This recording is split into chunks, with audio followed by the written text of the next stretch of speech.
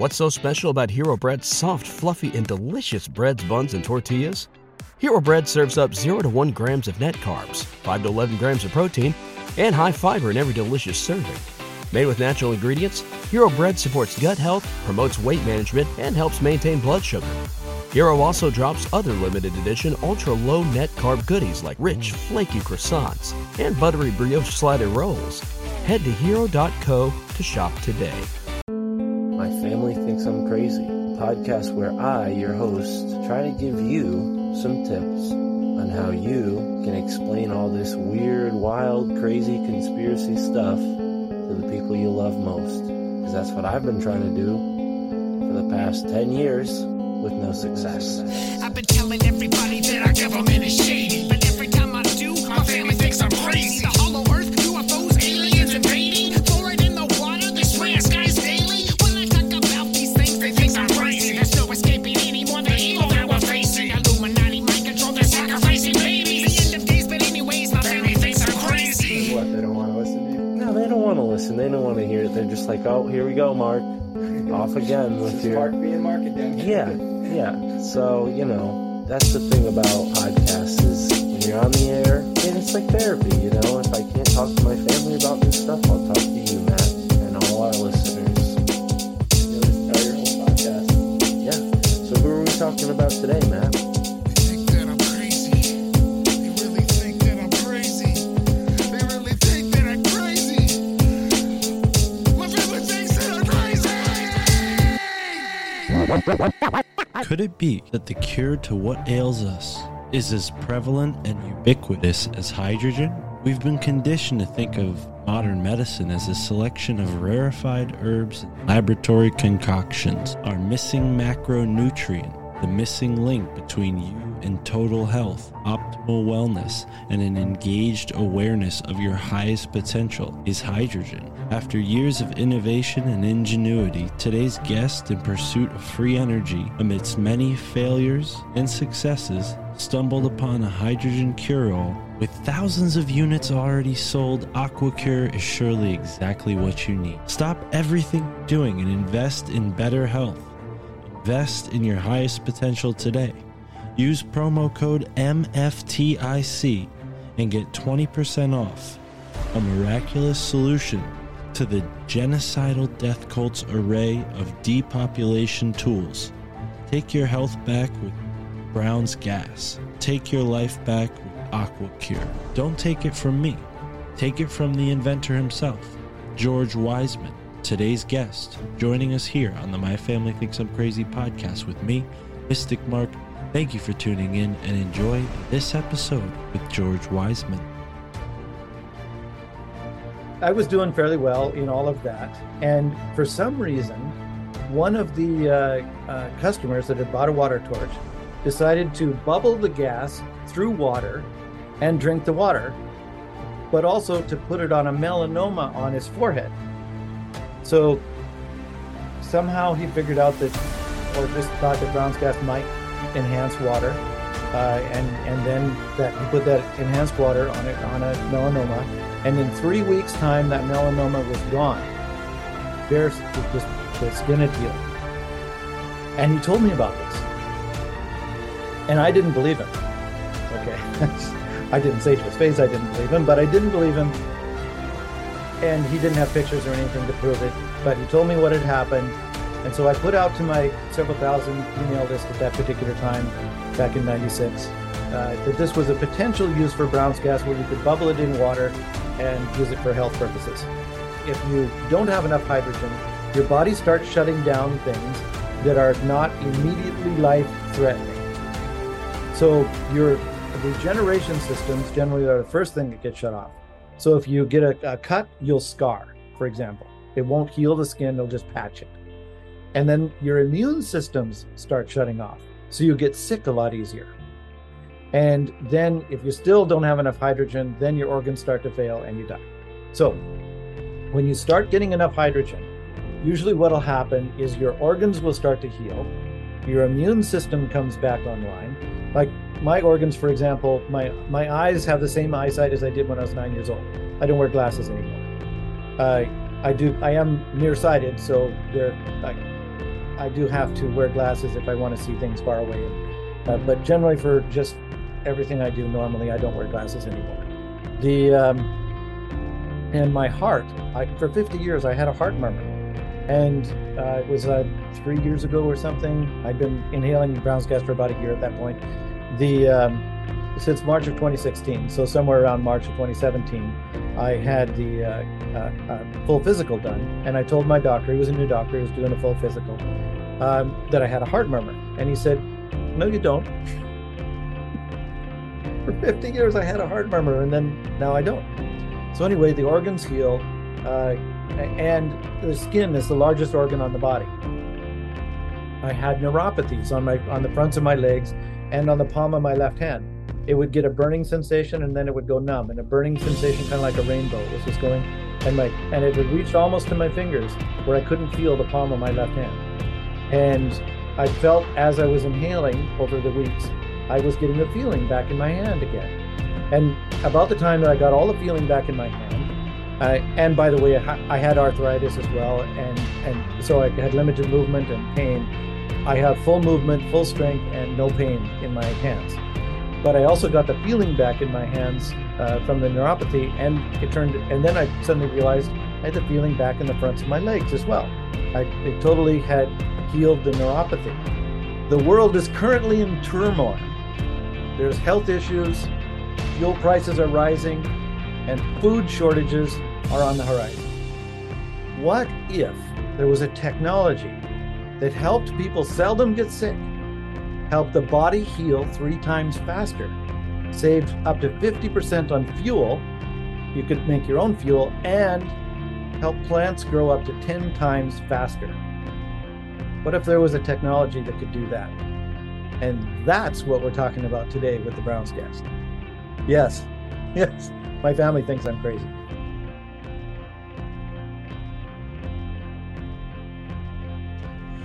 Transparency, I get 10% of the total cost when you use the promo code, and you get 20% off. So it's a good deal.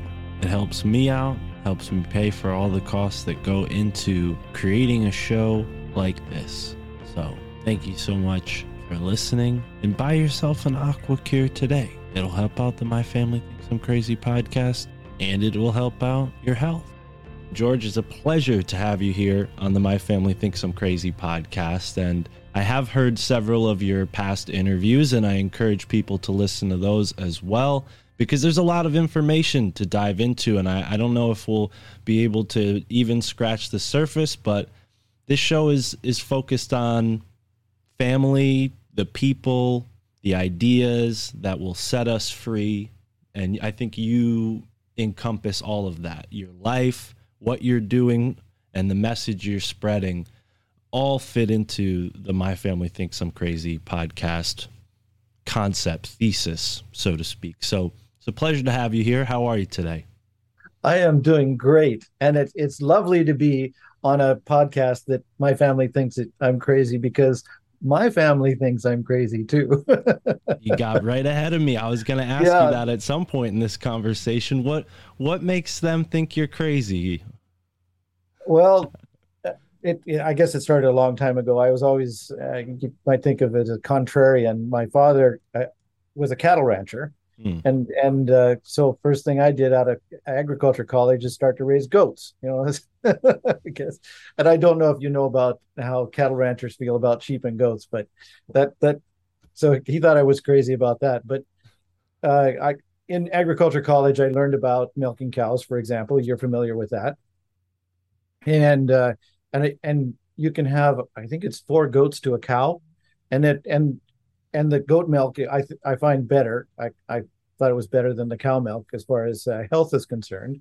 And if you have one goat get sick or stop lactating, it isn't like losing a whole cow, right? So it's smaller increments, and they're a lot more fun to be around than cows. Like, I was around cows since I was a child, right? I knew cows, but anyway. So I decided in agriculture college to do a minor in goats, and I concentrated on that and began with that. But it comes back to first, just to give people a bit of history, if you go to my eagle-research.life website, so eagle like the bird, then a hyphen mark, and then research.life instead of .com, .life. You'll see about me, and so you'll see pictures of my family's ranch house, for example, and the little outhouse out back, because we didn't have electricity, running water, indoor plumbing, any of those things. We were so far out in the bush, we didn't even have radio. Like if you had a battery operated radio, you wouldn't get any radio. So I grew up on essentially horseback.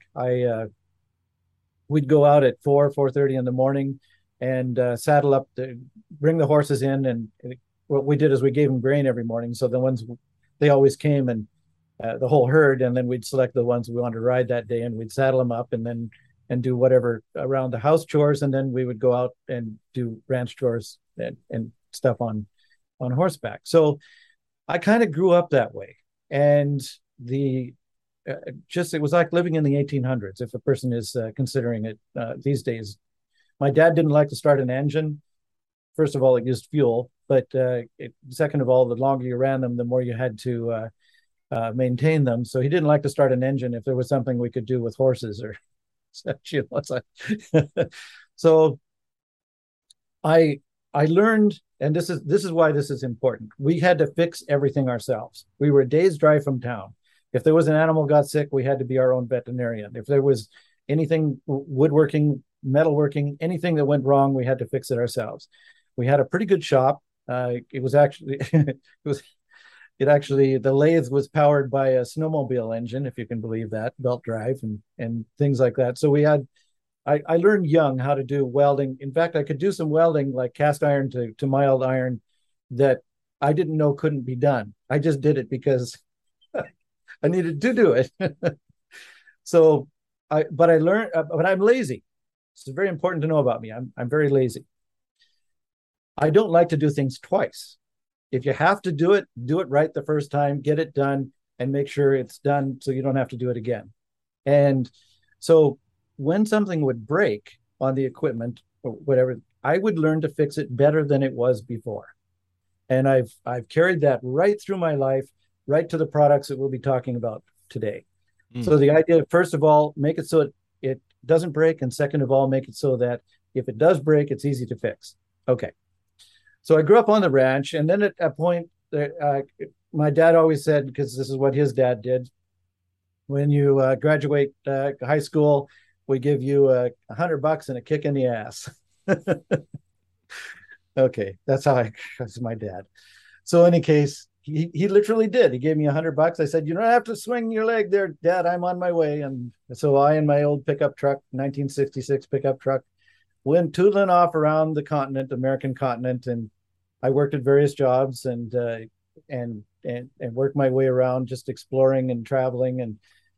And as I did, I learned more and more. Every job I went to, I'd get bored, because once I learned how to do something, I'd get bored. This is also very important. I'm lazy and I get bored easily. Okay. So then I had lots of offers to stay in various places because they liked my work ethic.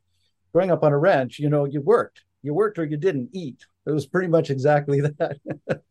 So I made a lot of good friends and met a lot of my relatives as I traveled. And eventually I went back home and went off to agriculture college, because I decided, okay, I'll live on the ranch and work on the ranch. And then I got back from agriculture college, and my father and I had a bit of a disagreement. It was his ranch, okay, but I had a whole bunch of new ideas I just learned about in college. So I said, these are the kind of things that I'd like to do to make the ranch more productive and profitable and easier to maintain and all these kind of things. And I was raising goats at the time as well, too.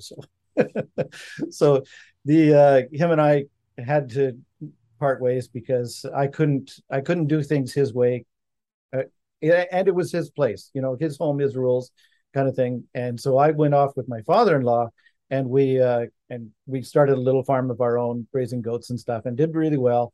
And during that particular time, I decided to go to mechanic school. Because I was already working as a mechanic, and I decided to do that. And It was the college entrance exams. I have to tell you this because it's one of those. I'm not trying to pat myself on the back. I'm just trying to get you to know me a little bit. Uh, I I'm not very good with relationships, but I'm very good with equipment.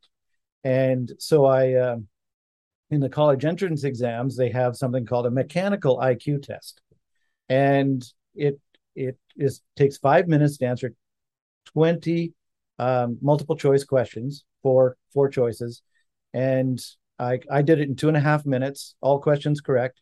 And it turns out that nobody had ever done that before at the college. No one had ever completed it in the 5 minutes or gotten them all correct. So they couldn't measure my mechanical IQ. It just, and it wasn't like I did study physics and chemistry and biology and mathematics up to pre-calculus and stuff when I was in high school, because anything less just bored me. I just had to take the more advanced courses, and I liked going to school because when I was in school, I wasn't working on the ranch. And I'm lazy. Okay. So I was going to ask you when is your birthday? Because we are very similar, right down to a lot of the details. November 12th. Okay, so that makes sense. So I'm October 11th. We're not too far apart. Not too far apart. Yeah, you're right on the cusp of Scorpio and Sag. I'm a Libra. Oh, sorry, it's the other way around. Yeah, towards October, not. Yeah, September, October, Libra. Yeah. But there's a certain thought in astrology that people display both the sign that traditionally is considered tropical astrology, and then you're also considered the sign previous to you. So I would be a Libra and a Virgo.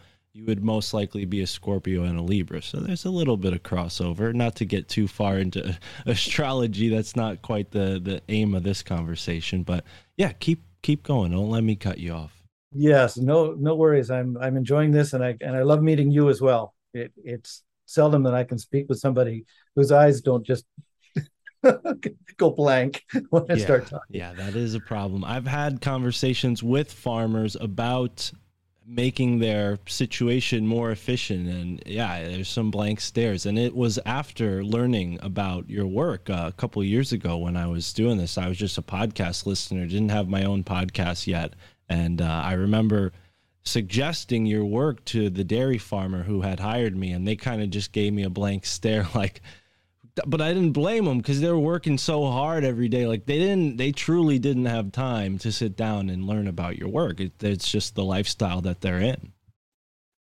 Yes, exactly. In fact, after I got out of agriculture school and I left the ranch, I applied for a job at a dairy, and I was ignorant of how to apply for a job properly. Okay.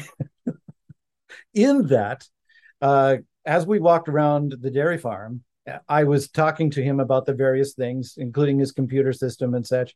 And I frankly knew a lot more about his farm than he did, even though I'd never seen it before. Because first, and he said, "I'm not going to hire you as a milker." He says, "You're not going to be happy." And besides, I'd always be suggesting to him things that he didn't want to do either, just like I was doing with my father. So I had to pretty much go off on my own. Made to be an entrepreneur, it seems. And that kind of worked out because as a farmer rancher, you are an entrepreneur. Case closed. That just you're working for yourself. In fact, it's one of the only professions where you can be outstanding in your field.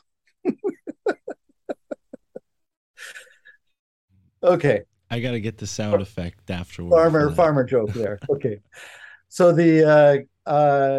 when I left the ranch, I pretty much knew that I wanted to make money because at that time I hadn't even ever had a girlfriend. When you are so far out in the bush and your best friend is 9 miles away on another ranch and stuff, I had no social skills to speak of or anything, and I didn't have a girlfriend ever, and I wanted to have a girlfriend at some point. So I kind of thought in my head, girls like money. Now I've learned since that was kind of a misconception, but that's what was happening when I was a young boy. I could see there were people who weren't very handsome who had really pretty girls on their arms, and I was thinking, but they had money, right? So I was thinking, okay, That's one way to attract a woman. So I decided I could either be a prospector or an inventor. And prospecting was a lot of hard work. I did try it. I dug a lot of holes and I did find gold and things like that, but not a lot. And it was a lot of work. And did I mention I'm lazy? So I kind of went back to the inventing side. And it turns out that because I didn't know what I couldn't do, my 1966 Ford pickup truck was getting approximately 35 to 40 miles to the gallon, F-150. Mhm. And I didn't know that couldn't be done. I just worked on the truck, and there's a whole story about how I got the truck and how it got worked out and stuff, but that could be for another day. In any case, the truck was getting really high mileage, and I didn't know that it was exceptional until for some reason it came up and people were disbelieving me. So I decided, okay, I can be an inventor, and the first thing I developed was something called a carburetor enhancer. And the carburetor enhancer, you could now there aren't carburetors really anymore, although I'm still selling a few of those things. That's pretty amazing. But an hour hood up to hood down, and virtually all the vehicles got a minimum of 25% gain in their fuel economy. And that was just by putting this one, I'm going to call it a device. It was more like a system on the carburetor to make it more efficient.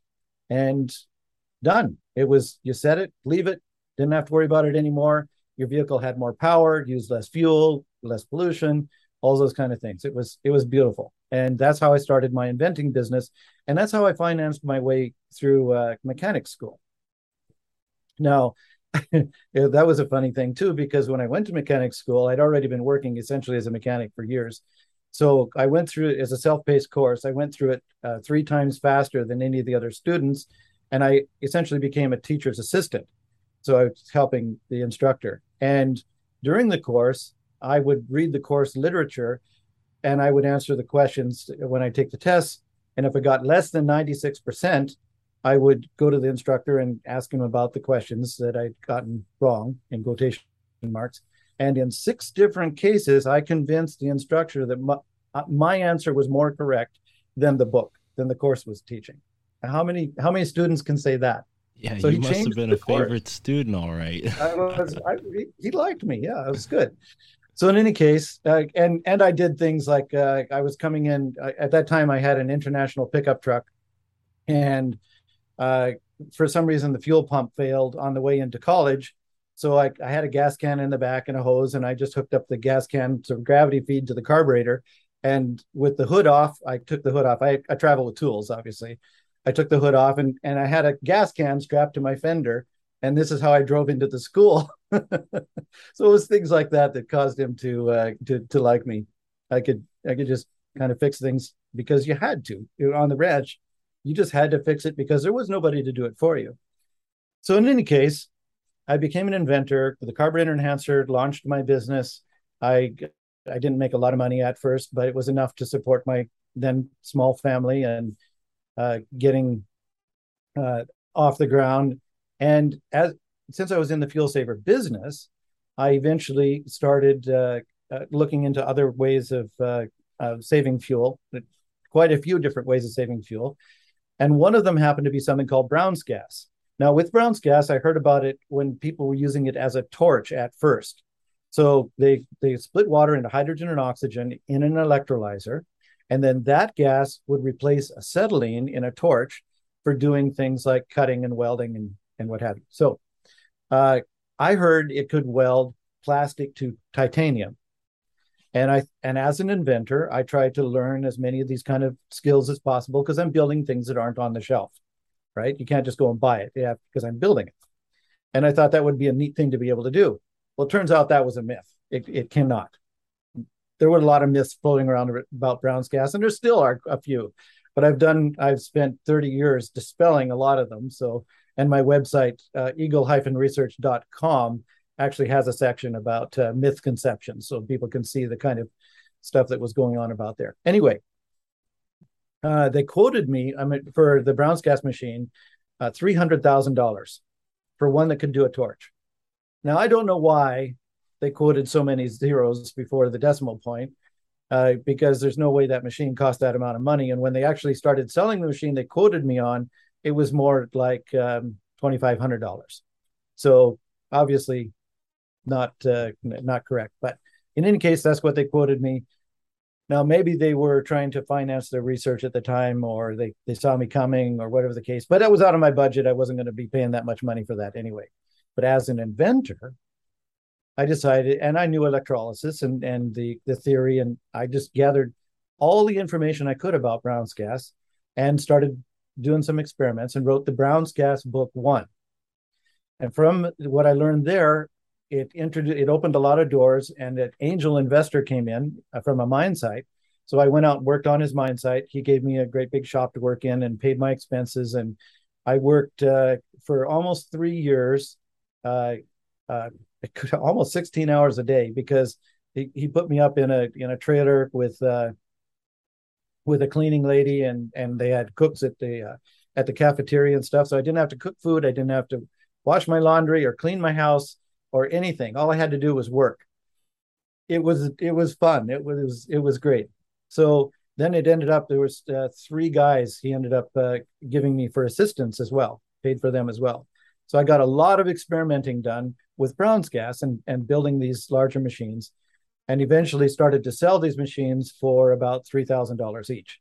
So the Brown's gas, what I call the water torches, were doing really well. Which brings me to in 1996, and at that point I wrote the Brown's gas book 2. So anybody can buy the Brown's gas book 2 and build a Brown's gas electrolyzer in their home. The Brown's gas book 2 is designed so they can build your own Brown's gas machine, and it's priced at about $500 plus $1 per liter that you want to produce. So if you want a 1,000-liter machine, it would cost parts and labor, if you're doing it yourself, about $1,500 to build your own 1,000-liter machine. Okay, so I was doing fairly well in all of that, and for some reason, one of the customers that had bought a water torch decided to bubble the gas through water and drink the water, but also to put it on a melanoma on his forehead. So somehow he figured out that, or just thought that Brown's gas might enhance water, and then that he put that enhanced water on a melanoma, and in 3 weeks' time that melanoma was gone. The skin had healed, and he told me about this, and I didn't believe him. Okay, I didn't say to his face I didn't believe him, but I didn't believe him, and he didn't have pictures or anything to prove it. But he told me what had happened. And so I put out to my several thousand email list at that particular time, back in 96, that this was a potential use for Brown's gas, where you could bubble it in water and use it for health purposes. Now, I didn't do that myself. I just put it out as a potential use, but a lot of other people did. They had the Brown's gas machines, and they had some ER or some Hyzor systems. Now, that was Brown's gas that I developed for vehicles, using Brown's gas as a fuel saver. That, like I said, I was in the fuel saver business, and so I also applied the Brown's gas to my engine for combustion enhancement. And I had to write about that time because everything was switching over from carbureted to fuel injection, and the Brown's gas electrolyzer was something that could be used on both platforms.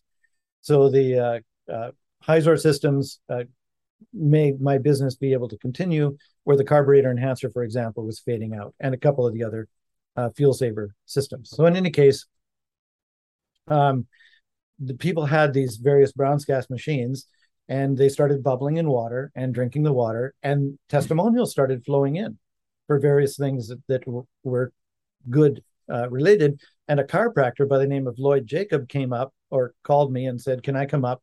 Because he knew that Brown's gas had oxygen in it, oxygen and hydrogen, but oxygen therapies is what he was working on. So he thought the Brown's gas would work well in his oxygen therapies. So he came up and he did some experiments, and it worked out really, really well.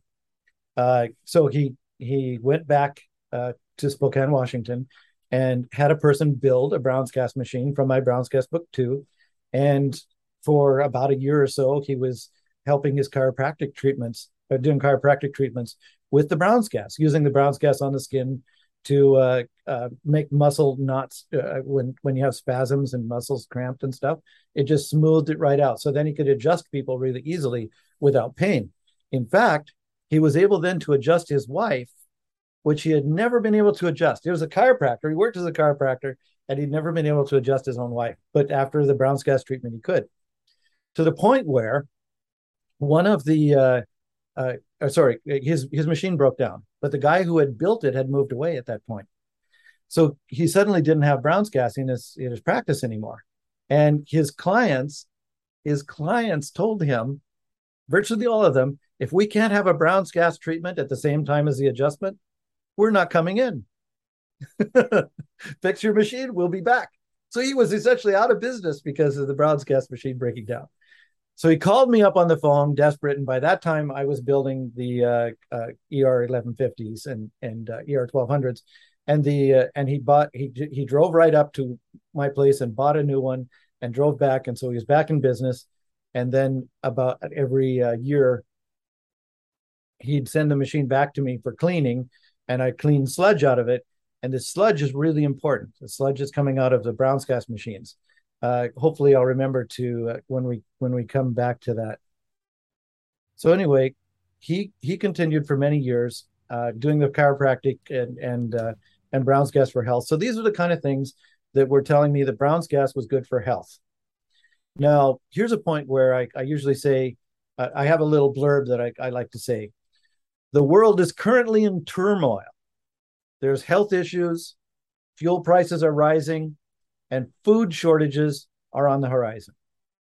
What if there was a technology that helped people seldom get sick, helped the body heal 3 times faster, saved up to 50% on fuel, you could make your own fuel, and help plants grow up to 10 times faster?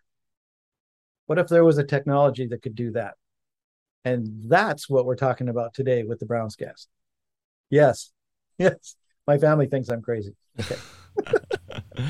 Wonderful. Geez, you really know how to put a tagline on it. I think that's how we're going to start the show. I'll do some editing magic so all of it makes its way in. But wow, George, this is a fantastic start to what I hope is an even more fantastic discussion. I've heard a lot of that. And like I said, there are other podcasts who you've been on, you've shared your story in different depths, and different pieces of it have come out. So I've heard a lot of what you just shared, which is weird, because we just met and I already know stuff about you, but that's podcasting, I guess. I want to focus on the point when you said you wanted to be a prospector, because I feel like that connects to what you were doing, that kind of really put you in your role as an inventor. The fuel efficiency stuff we'll get to. I want to talk about that. But I'm very interested in the hydrogen as a use. You had this angel investor who hired you to help him refine minerals and ores. And as a prospector, you're dealing with minerals and ores. I wonder if those two worlds were sort of at play synchronistically as you ventured into inventing.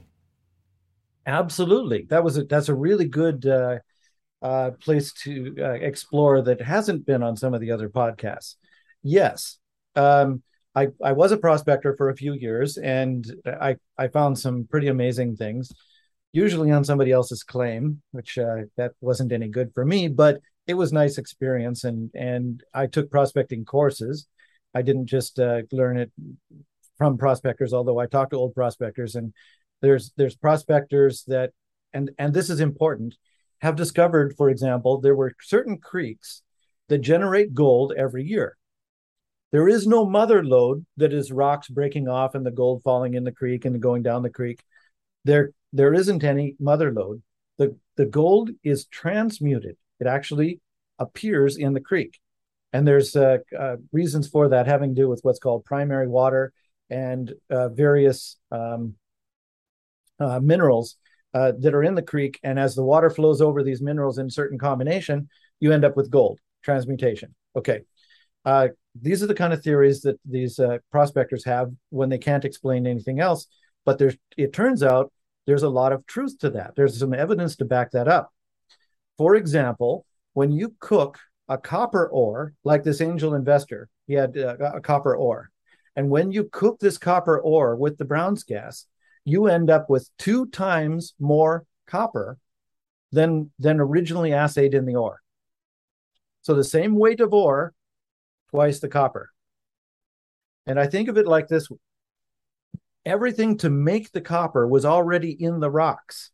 And as the earth was formed, or whatever was forming in that portion of the earth's crust, it got partially cooked, like a cake, partially cooked, but it didn't completely cook.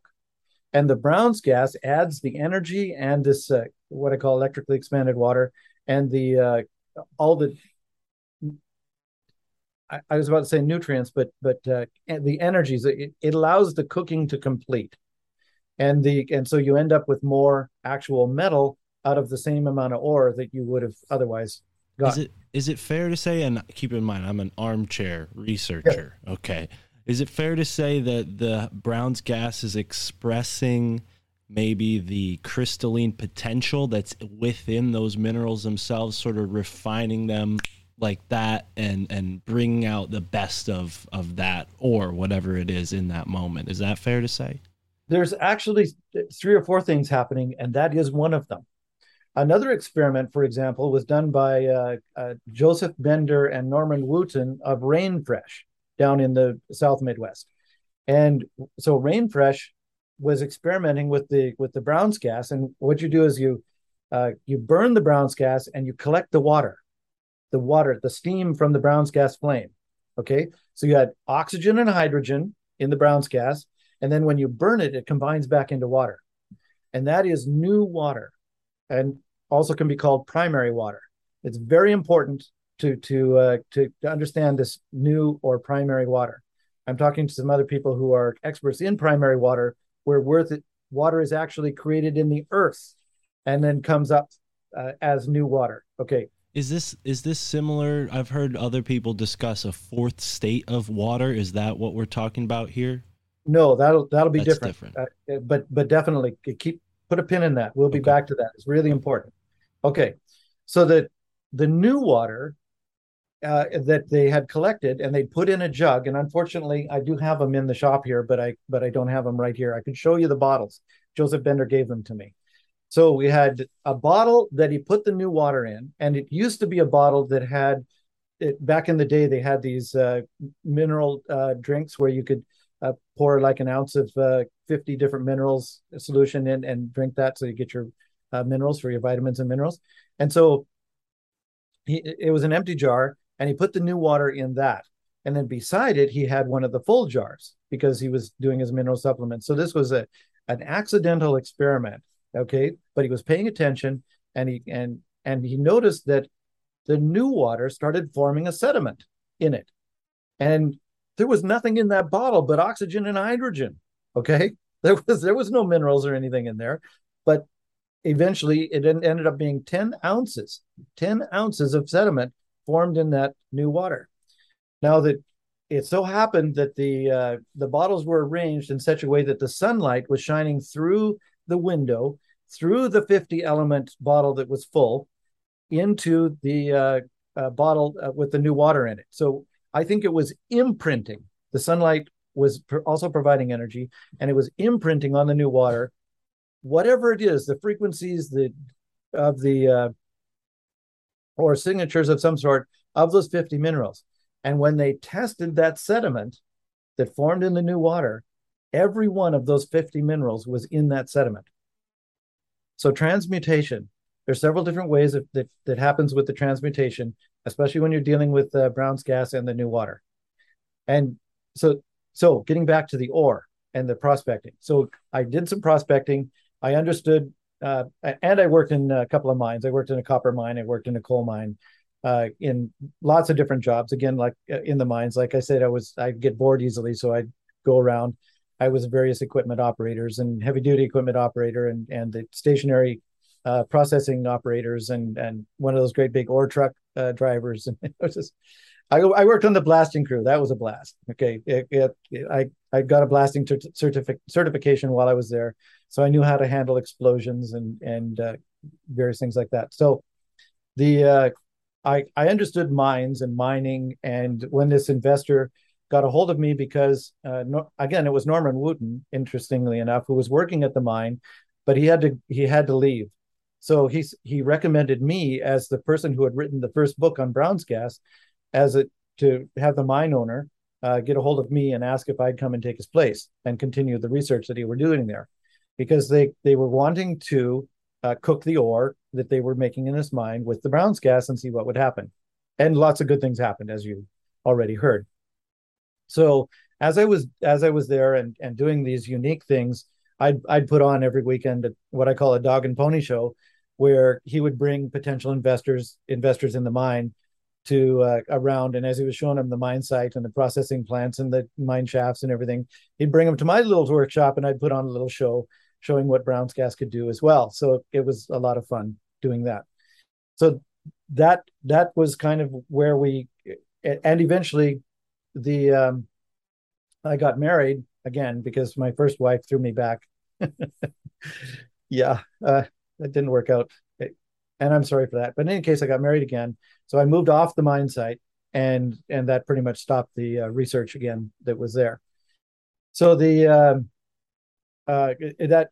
that I learned a lot when we were on the mine, and that was the angel investor. And at that point, I'd written the Brown's gas book too, and we'd made the first water torches, and then I moved essentially away from the mine and went off on business on my own. So at this particular point, though, Brown's gas for health continued to be a developing thing, which was kind of in the background, but became a primary thing a little bit later. Now, so oh, by the way, I'm inhaling the Brown's gas right now with the cannulas. That's why I have the cannulas on my face. When I'm sitting at the computer, I like to do the Brown's gas. So anytime I'm just kind of sitting in one location. Okay. So I do Brown's gas a minimum of 4 hours a day and up to 8 hours a day.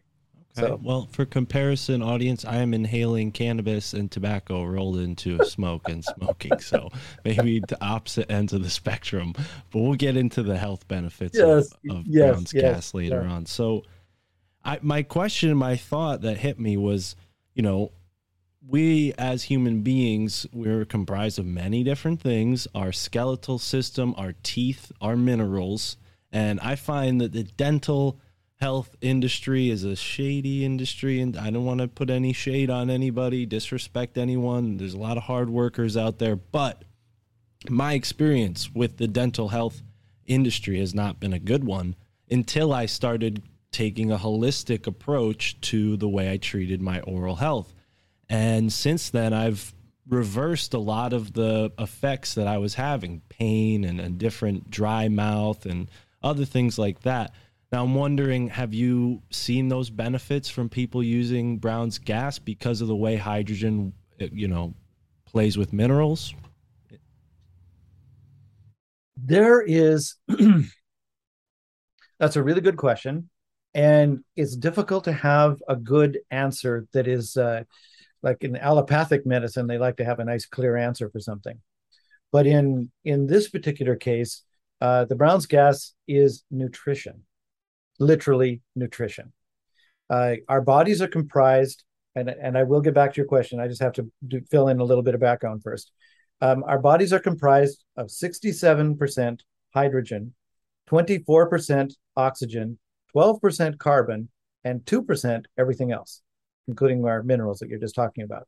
So hydrogen is our most important macronutrient, and it's totally ignored by the allopathic nutritional system, food pyramid, all those kind of things. Well, and it's amazing. We get into where we get our hydrogen from and stuff. When you think about the word hydrocarbon, I mean, that's what these foods are made of, and they just talk about the carbon side of it. Nobody ever mentions the hydro side of it. That's exactly right, actually. So what happens is when your body gets its correct nutrition, and this is the answer to your question, and it answers a lot of similar questions. When your body gets the correct nutrition, it knows what to do with it. And so if there's something wrong in your, okay, so we'll go back a little bit and say, first of all, if you don't have enough hydrogen, your body starts shutting down things that are not immediately life-threatening. So your regeneration systems generally are the first thing that gets shut off.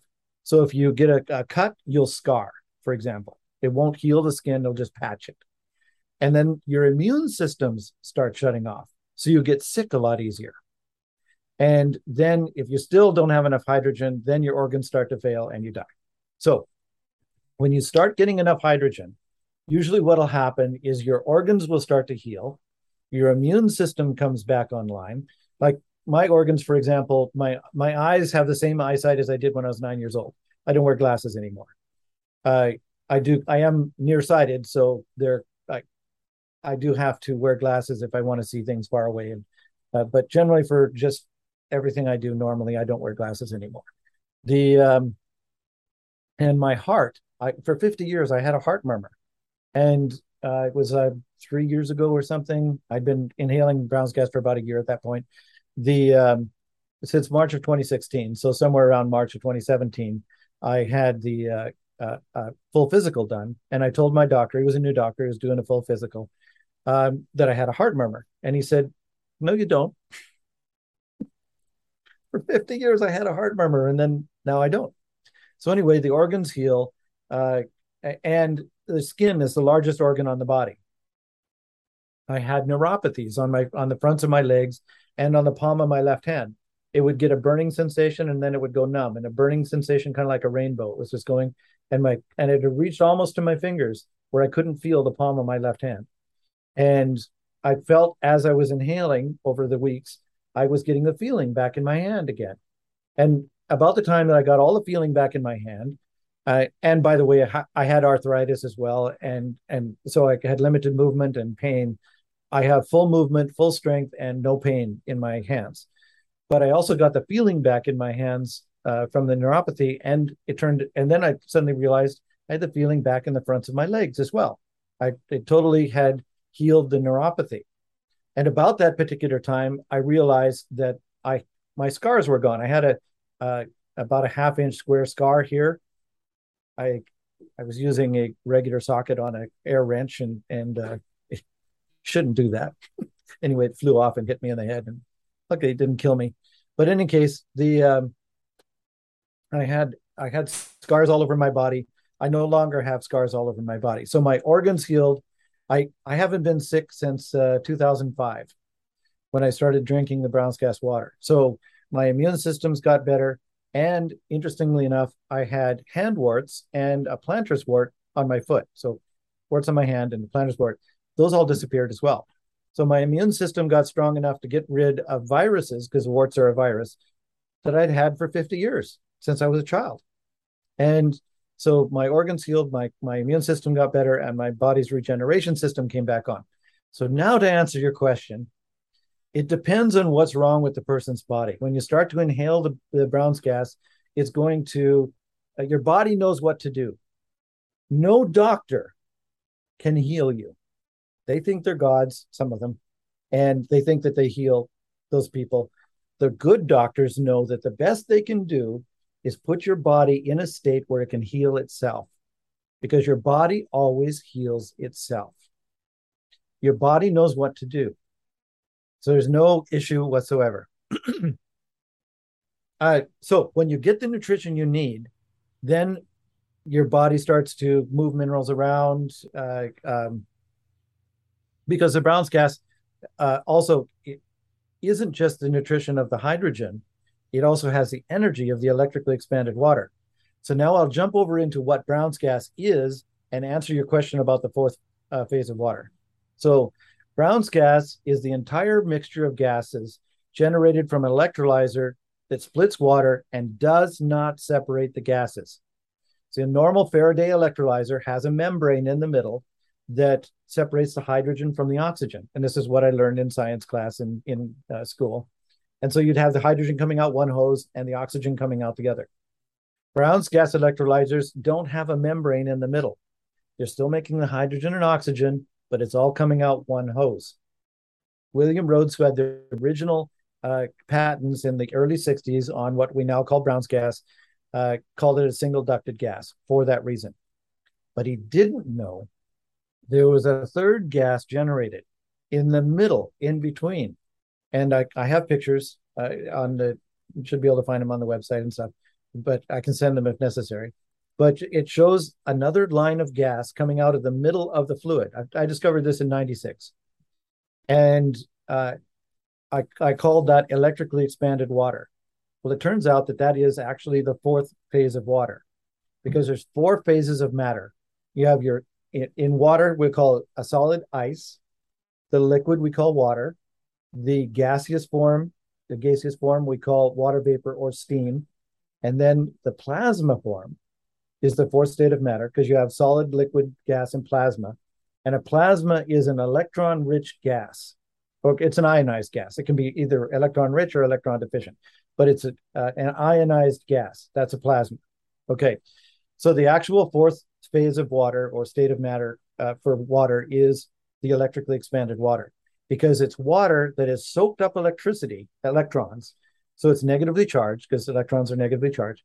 It's a negatively charged gaseous form of water that is not water vapor or steam. If you cool the mixture, this gas will not condense. It's not water vapor or steam. It doesn't have a dew point. It won't condense. You could, of course, cool it down enough like any other gas and liquefy it that way, but at hundreds of degrees below zero. But it's an ionized gas that is not water vapor or steam.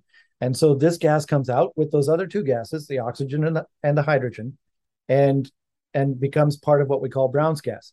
You can't make Brown's gas by taking bottled hydrogen and bottled oxygen and mixing the two gases at a stoichiometric ratio of 2 hydrogens to 1 oxygen. That is just called what I call oxyhydrogen. It's not Brown's gas. Brown's gas also has this electrically expanded water in it. And when that electrically expanded water goes into your body by inhalation, or if you're drinking the water with the Brown's gas in it, that energy, your body, it's immediately bioavailable. Those electrons, they stop oxidative cascade. They provide energy to the cells, because one of the things that happens when people are ill is they've usually used up their energy storage, or their excess energy has been used, and their energy generation systems are often compromised. So the Brown's gas is turning out to be about 30% more therapeutically effective than the hydrogen, than just straight hydrogen. Hydrogen is good. Just straight hydrogen is a nutrition that people should be getting, at least that. But if you're using the Brown's gas with its electrically expanded water, you end up with about a 30% more efficacious, wounds heal 30% faster, for example, than if you're just using the straight hydrogen. Okay, so to answer your question, finally, what happens is individual. It really depends on the individual body what happens when you start inhaling the Brown's gas. A story that I like to tell is that when I first inhaled Brown's gas for 15 minutes at about 6:30 in the evening, and I videoed myself when I did this. Okay, long story, but I figured if I was going to be an idiot and inhale the Brown's gas, at least I'd have a video record of my idiocy if something went wrong. Okay, so, and that video is still on my YouTube channel, so people can go and look at it and see what I looked like then, okay, in March of 2016, and what I look like now on this video. And you will see that my biological age has reversed. I now look like I did almost 20 years ago.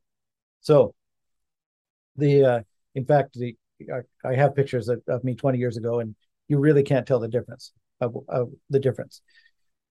So I inhaled that night, and I didn't sleep that night, which was very disconcerting to me, because I'm the kind of guy that can fall asleep virtually anywhere. Like on the couch watching TV, against a rock. Well, when I grew up and you go to sleep on a mountainside, you didn't roll over because you just roll down the mountain, right? So you learn to just fall asleep and stay in one position. And I usually wake up a little bit to turn over. Even now in a bed, I wake up so I don't. It's just childhood training. So in any case, I didn't sleep that night. I was wide awake, alert all night. I had my eyes closed. I was thinking I was going to fall asleep any minute, but all night long I didn't fall asleep. So I started inhaling in the morning so by evening I would be able to fall asleep normally, and that worked until my body got used to the hydrogen, And at that point, I can inhale it all day, even all night. And even though it makes my mind alert, it doesn't prevent me from falling asleep. Okay, so getting back to my current wife, when she first inhaled, it was again coincidentally about 15 minutes, about 6:30 at night, and she had the best night's sleep she could remember. So it was exactly the opposite. And so that's why I'm saying we can't really determine what's going to happen when people start drinking or inhaling the gas. But whatever it is, the body knows. The body knows how to heal. Well, So and that there was a are so long many. explanation to answer your short question. No, I appreciate the length, and that's what we're here for. So no need to apologize. I think there are so many different variables that create a human being wherever they are in that moment, that the hydrogen, the Brown's gas does the magic that it does. So yeah, that's the trick with holistic medicine. I see that more often than not with different herbal supplements. And I do want to ask you about being able to use Brown's gas to water your plants, if there's any benefit there. Have you explored that avenue? But first, maybe we can just talk about our atmosphere in general and maybe some misconceptions. Again, we already laid it out that these, hydrogen is available in your food. It's not in the atmosphere. You're not breathing it in. But there are so many factors that go into, again, a human being, where they live, and then also you mentioned this person who originally had the patent. They weren't aware of this, effect. And to me, when I hear that, my immediate assumption is maybe they just aren't thinking in terms of an electric universe. We're given this vacuum model of our universe, and it's really like there's a missing part of that, which is electricity. And I feel like Brown's gas takes that into account. And basically, you have to understand the electric nature of this to understand what's going on. That's absolutely correct. And unfortunately, William Rhodes was literally, I say unfortunately, you'll see why in a second, literally a rocket scientist. Up until he died at 96, he was still consulting with NASA. Then he had over 100 patents to his name. So he was a very smart man. But unfortunately, smart people, myself included, when I am smart, usually I feel pretty stupid, but because I'm wrong most of the time. That's one side effect of being an inventor. You're wrong 99% of the time. You're going to have to get really used to being wrong. I'm so glad you say that, because that is a big frustration for people, especially doing what I do, where, folks listen to the show, they get encouraged, they want to start their own show. Stick with it. You're not going to, figure it out overnight. It takes a lot of failure to create something valuable. And that just goes for everything. Yes. So in any case, he didn't think of the health aspect of this gas, because being a rocket scientist, he was used to hydrogen and oxygen being rocket fuel. Right? Well, and also the military focus of, where the money is interested in. And also, I've done an episode before with a friend named Dave Zed from Generation Z podcast about hydrogen. We did a whole episode about hydrogen, and we focus mostly on the military applications of it because of the H-bomb, and I wonder if that fits into this conversation somehow. But a little bit. It would be a side thing. And in fact, I had at the military called me in. It was for a consultation, and it was about search and rescue, where they explore different options like torches to be able to get people out of bad situations fast. You have a tank that's burning and it's going to explode. You got to get the people out. For example, for some reason the hatch is jammed shut, let's say. Right. Okay, so you got to cut people out of a submarine, or like the Jaws of Life technology that they use, the firefighters use, that kind of concept. So they wanted to see if the Brown's gas could be used in a situation like that, and it turns out there is a possibility that it could, because it can cut through things that regular torch can't. But there was a nice not kill you dead application for Brown's gas in the military. It was just one of those things that I usually forget to mention. But in any case, getting back to William Rhodes, he had all these patents. I do the opposite. I don't patent anything. I'm an inventor that literally writes books and teaches people how to do it. And that essentially, first of all, I'm a real do-it-yourselfer kind of a guy, as you can imagine, growing up on the ranch and all of that. So when I invented the carburetor enhancer, a lot of people got interested in it. And one of them was one of these late night television shows back in the day where they were selling various things. And wait, there's more and all this. Anyway, one of these shows got a hold of the carburetor enhancer, got a hold of me to explore the carburetor enhancer, because at that time there was a lot of fuel saving, fuel costs. They usually spike, and there was a lot of interest in that. Anyway, when they saw how simple it was, and if people could go and spend $15 in a hardware store and get all the parts that they needed to do this thing themselves, they said, we're not interested, because there was no control. People could bypass them. And I thought to myself, you know what? I'm booked 6 months in advance with people coming into my shop and getting these carburetor enhancers involved. I work all day long doing it, and I'm only doing a few hundred. I need to get this out to a lot more people. So I wrote a book, an instruction manual called the Carburetor Enhancer Manual. And at first it was only 4 pages. It ended up being 30 pages as people asked me questions and I answered them and made the book bigger. But in any case, the Carburetor Enhancer Manual was then born. And then I sold a kit that went with it for $15. And it now costs, I think, 30 something dollars, because the price of copper has gone much more expensive. But in any case, I sold this book, and that's how I got it started in the mail order business. And from that point on, I didn't patent, because I learned, I went to, for example, the patent office, and because I was doing research in fuel savers, and I had several fuel savers, I wanted to see if they'd been patented already, so maybe I would patent them. And I discovered at that point, back to 1976, because that's as far back as they'd gone, getting them in the computer at that point. They were taking the files and putting them in computers. And I found 5,000 fuel saver patents, over 5,000 fuel saver patents in the patent office, only going back to 1976. Not one on the market, not one. So I decided, you know what? I'm just going to bypass all that. I'm going to sell the book and teach people how to do it themselves. And some people actually made businesses out of it. I know people that had 5 and 6 figure incomes, making just like I was doing in my own shop, installing the carburetor enhancers. And one guy drove up in his RV to my shop, shook my hand, and he says, "See that RV? I made that. I bought that.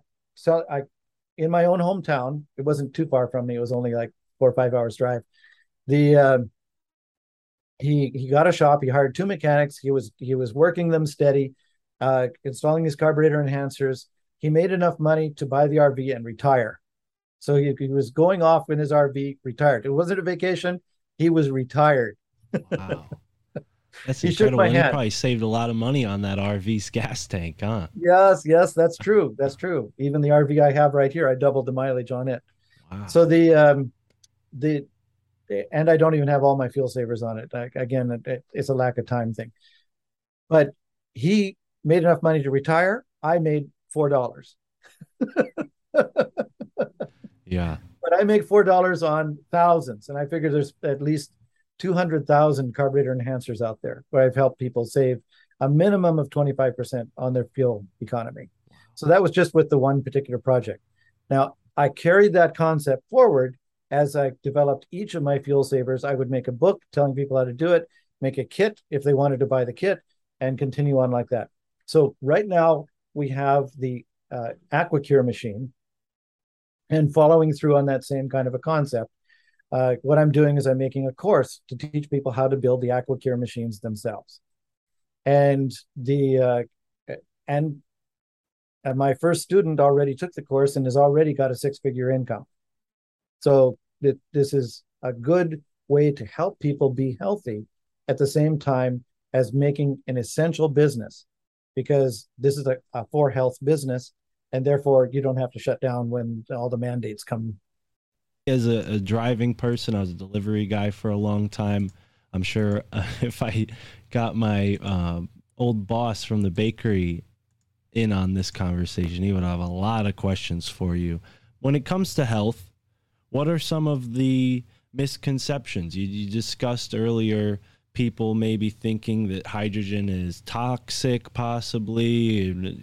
Can we dispel some of that so people understand what's actually going on? As you said already, this is a macronutrient. Yeah. Hydrogen itself, there's a thing out there. It's not so much anymore, but when I was first doing hydrogen, called the Hindenburg syndrome. Hmm. People were thinking hydrogen was dangerous because it was potentially explosive. And it is. Not necessarily so dangerous, but definitely potentially explosive. So when I design my machines, I design safety, safe, absolutely everything is safe first, then practical second. So the actual practical applications on how to do things. But safety first. And there's two things you need to have to be safe with the AquaCure machine, for example, the AquaCure. The first is to make sure you don't have a hydrogen mixture that is greater than 4.7% in air, because anything greater, hydrogen percentage greater than that, is potentially explosive. Now, if you fill a balloon with Brown's gas, that is a stoichiometric mixture of hydrogen oxygen gas, which means it's the most perfect explosive mixture. And I have loved filling balloons and then setting them off, and they make a very loud. It's not a pop; it's a bang. But that also explains, for example, in the Hindenburg, when it went down, it was mostly hydrogen in its bladders. So the hydrogen couldn't burn until it was in contact with air. So you had all the hydrogen flames, and hydrogen flames go upward. So the people in the gondola below were actually protected from these massive flames that were going up, but it didn't explode. It only burned because the hydrogen had to escape the bladders into the air and then start on fire. So the blimp dirigible settled to the ground, and virtually everyone who waited until the gondola was close enough to the ground to jump survived. The people that died, I think it was 50 or 60 out of 200, jumped. They jumped and went splat and couldn't run and died. So in any case, it was a terrible event. Some people think it was sabotage. Some people think it was static electricity. Who knows? I'm kind of up in the air. It could be 50-50 either one. But I'm a big time conspiracy theorist. Okay, I'm lazy and I'm a conspiracy theorist. Okay, and I'm wrong most of the time. Okay, so in any case, hydrogen itself is 100% non-toxic. It doesn't kill anything. I get people saying, can we use it as a disinfectant, that kind of thing. No, it doesn't. It's totally nutritious. It doesn't, and it's non-toxic. So right now we're inhaling a nitrogen-oxygen mixture. 79% of what we're inhaling is nitrogen, and approximately a little over 21% is oxygen. There's some other miscellaneous gases, but mostly a nitrogen-oxygen mixture. And what we're doing is replacing a small portion of that, less than 4%, with an oxygen-hydrogen mixture. So hydrogen-oxygen mixture instead of a nitrogen-oxygen mixture. And so the Brown's gas is very similar to the air that we're inhaling. The only difference is we've replaced the nitrogen, which is also an inert gas, with the hydrogen. Okay. Now, so the hydrogen itself is non-toxic. The only dangerous part of it is the potential explosiveness. And that is why I didn't recommend inhaling it at first. So just a quick little rebrief. I heard about Brown's gas for health by bubbling in water in 1996. I put it out there for people to experiment with if they wished, and they got testimonials back with me, and it took me until 2005, 9 years before I bubbled it in water and drank it myself. And then from 2005 to 2007, I didn't get sick. I used to get sick 3 times a winter, like clockwork. I could depend on it, spend a whole bunch of money on Kleenex and drugs and stuff to mitigate symptoms. I didn't get sick. I thought this was nice. I liked not getting sick. So, and I experimented on myself first before I recommended on it to other people. So even though all these people have been doing it on their own, I had to experiment on myself. So I decided that bubbling in the water was a good thing, and I built a little electrolyzer called the ER50 that people could buy. Instead of a $3,000 machine, they could buy one that was only a few $100s for a kit. So and then I sold thousands of those, and the testimonials really started to pour in then. Now, from 2007, when I started to sell the ER50s, until March of 2016, I was telling people, because they were asking, can we inhale the gas? Now, we were bubbling it in the water, and they were asking, can we inhale? Now, I knew Brown's gas to be an explosive gas. I was using it to increase the combustion efficiency on vehicles. I was using it as a torch fuel gas. I have all these different reasons that I was using Brown's gas, knowing it as a combustible gas. And I figured it was not a good idea to be inhaling a potentially explosive gas. Then in December of 2015, a customer who I had told not to inhale, or recommending not to inhale, sent me a video from a Korean hydrogen bar using what I knew to be a Brown's gas machine to have their customers inhaling. And I realized that I was wrong again. Okay, this is that wrong part. And the point being is that if you inhale a small amount of hydrogen under the explosive limit, it's not explosive. So you can get all the health benefits without the explosion. And shortly after that, in about 2007, there were people starting to experiment with Brown's gas with rodents and such. They'd build a small terrarium, and they'd make sure that the hydrogen content in the air was 2%. So virtually all the scientific studies that were being done was 2% hydrogen, not 4.7%, which was potentially explosive, but only 2%. And they were getting all of these different kinds of health benefits. 100% positive, 0 negative side effects. You can't say that about any drug, but this is nutrition. So 100% positive results. Everything they were trying it on.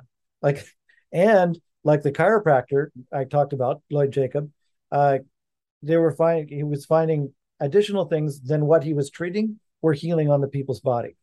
And they were finding the same thing in the rodent studies and things like that. So they would find, if they were going in testing for one particular disease and there was something else wrong, that would get healed as well. So universally a good healing gas in the scientific studies.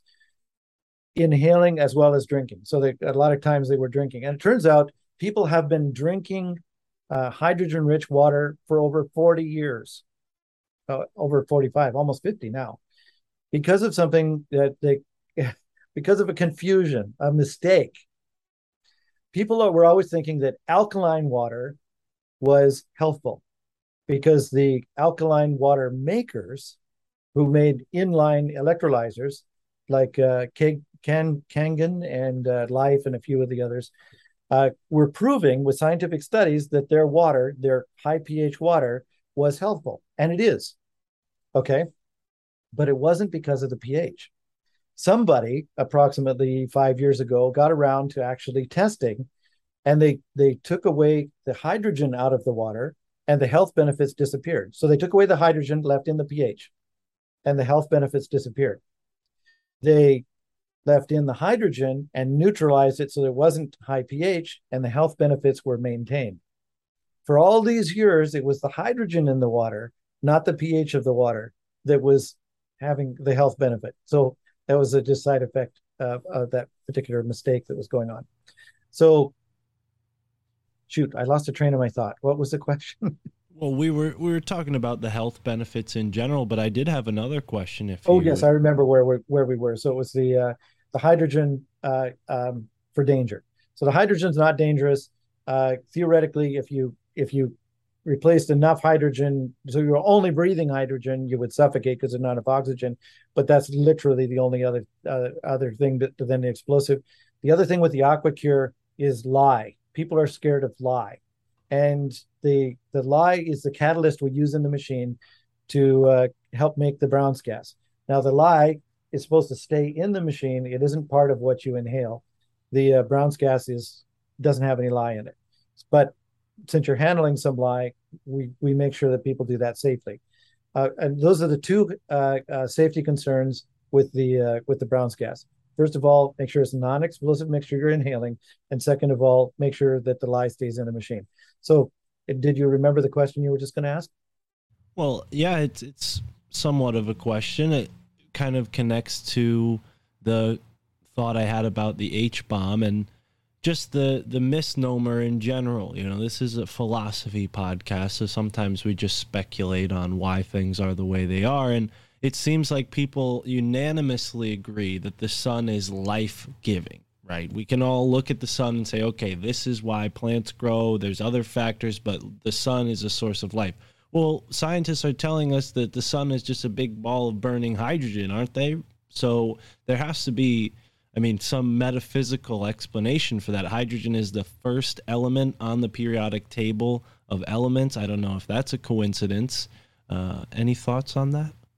It's not a coincidence.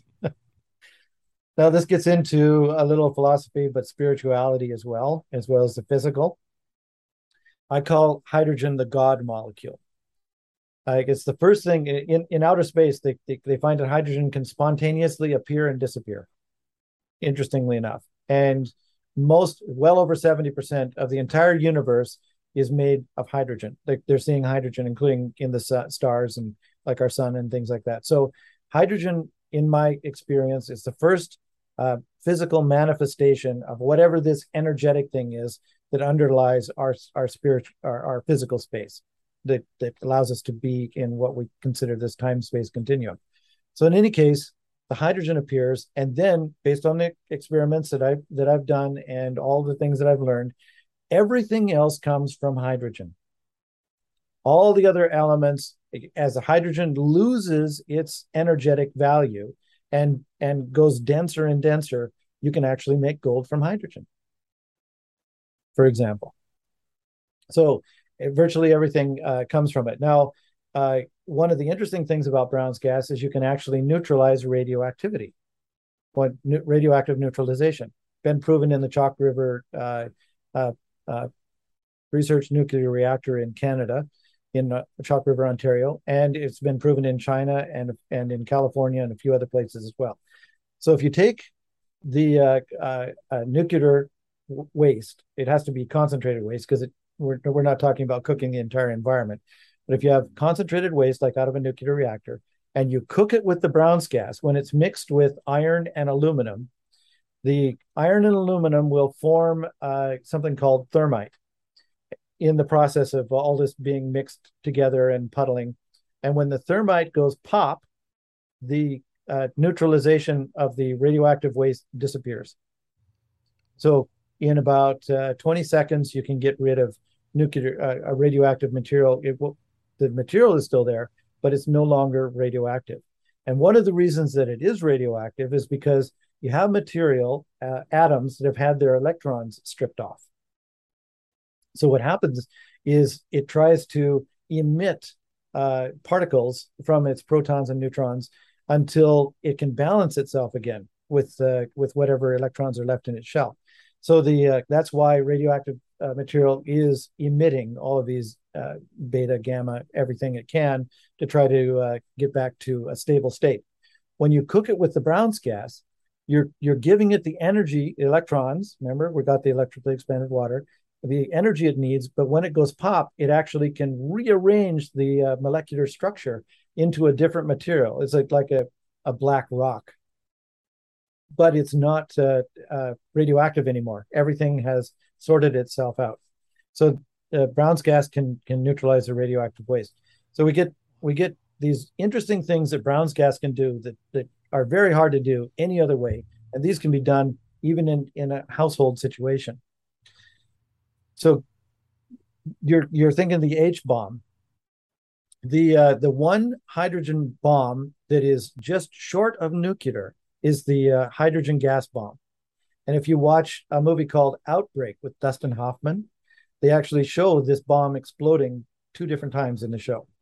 And the idea being they wipe out the city that has the outbreak in it with this thing that just burns up everything, but no radioactivity left. Because it's a hydrogen oxygen bomb. They put this hydrogen oxygen gas out and then ignite it, and just boom, the whole thing just explodes.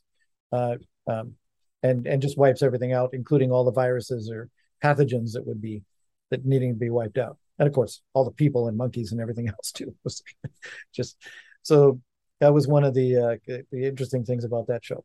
Yeah, I'm glad nobody proposed that for the last 2 years of what we went through. That would have been a whole lot of wasted hydrogen. But wow, that's really interesting. I was just at the Susquehanna River, and you might be familiar with the 3 Mile Island incident. And a person who I spoke with on another podcast is a local expert who's very concerned with the aftermath and how it hasn't really been dealt with. And I'm wondering, considering everything we've talked about with rivers, if there's any way that Brown's gas can be used in an environment. I know you said we couldn't use that particular technique the way you would manage nuclear radiation, but is there any sort of concept that might be feasible to clean up an environment that's been tainted with nuclear waste, especially a river? There might be, but I don't know it. I say there might be because I know of a fellow, I'm not remembering his name right now. For some reason, John Ellis. No, that's a different guy. I wish I could just, it's not popping into my head. He's an Australian. Has been working with water in particular ways that does clean up large bodies of water, a technique that does do that. He's doggone it, my mind is just stuck on one particular name, but it isn't the right one. It may come to me, but in any case, we should shift focus anyways, because we want to express the healing benefits of hydrogen, and I think dispelling a little bit of people's concerns and the misnomers that have been associated with hydrogen are essential. But yeah, I think people are going to have more practical questions as well, like how often can somebody use this water, use Brown's gas in their daily life? Is it something you can use multiple times a day? You've had it in your nose this whole conversation, so I imagine this is something that you can integrate into your life in a pretty major way. Is that a fair estimate? Yes. You don't want to be smoking while you inhale, though. That would be combustible? That would be combustible. Okay. Thank you for clearing that up. You wouldn't hear that on any other podcast. I have actually had two people tell me what this instance, and I was thinking they had big balls that they would actually admit to this. But and essentially the gas, as soon as you're inhaling it, is not explosive. But right as soon as it comes out of the cannulas, right at that point, it is potentially explosive, but it explodes back into the machine. It doesn't explode out into the air because what's mixed with the air is non-explosive. So it explodes back into the machine. But then it causes stress in the machine, and it's a loud noise like a gunshot, and you might have to clean your underwear afterward just because you think, whoa. But in any case, that's a good warning for this show. Have a spare pair of underwear. In any case, you don't want to be smoking or have open flame somewhere near your nose while you're inhaling the gas. Right. Okay. So other than that, it's nothing but good health benefits. Like the things I've heard and seen in studies. What I say is it helps the body heal from virtually every ailment known to man. They've done thousands of studies now with hydrogen and Brown's gas, and every single one, like 100%. Now, we're not talking the rodents anymore. In fact, one of the things with the rodents was longevity. The least long that the hydrogen rodents lasted was 30% longer lifespan. And that's really important because these little critters only live a year or two, right? So they were getting some of them were getting 50%. One particular rat study, they were well over 50%, and the study ended like they ran out of funding and they euthanized them. So who knows how long those rats would have lived? Right. Well, and even in humans, I mean, people tend to be more forward thinking with this kind of stuff, it seems, in the East. And there are people in Japan, and you mentioned earlier in Korea, where they had a whole hydrogen bar. but there are people in Japan who live in what's called a blue zone, right? And there's several blue zones around the world. They're supposed to be the healthiest places to live.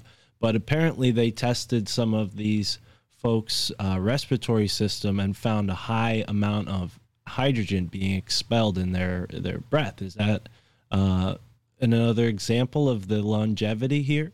Yes, that particular study was several families. So it was hundreds of people.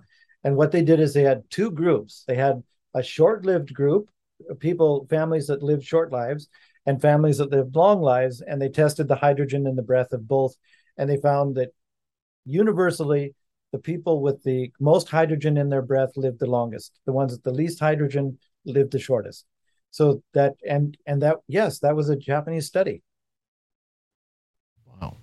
Yeah, and of course there's other factors at play, but I think with everything we endure in our modern society, at least here in the West, this could be something that really helps anyone listening. This is not just for someone who has an ailment. This is a way to really stabilize the effects that are being done to you really under your nose. I mean, some people like myself in a past life were very unhealthy. I was just eating, whatever junk was available and not really considering the damage I was doing to my growing body. And I reversed a lot of that quickly, after realizing what I was doing.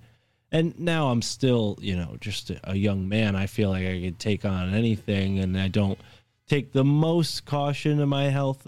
But I wonder, because I've begun to eat 1 meal to 2 meals tops a day.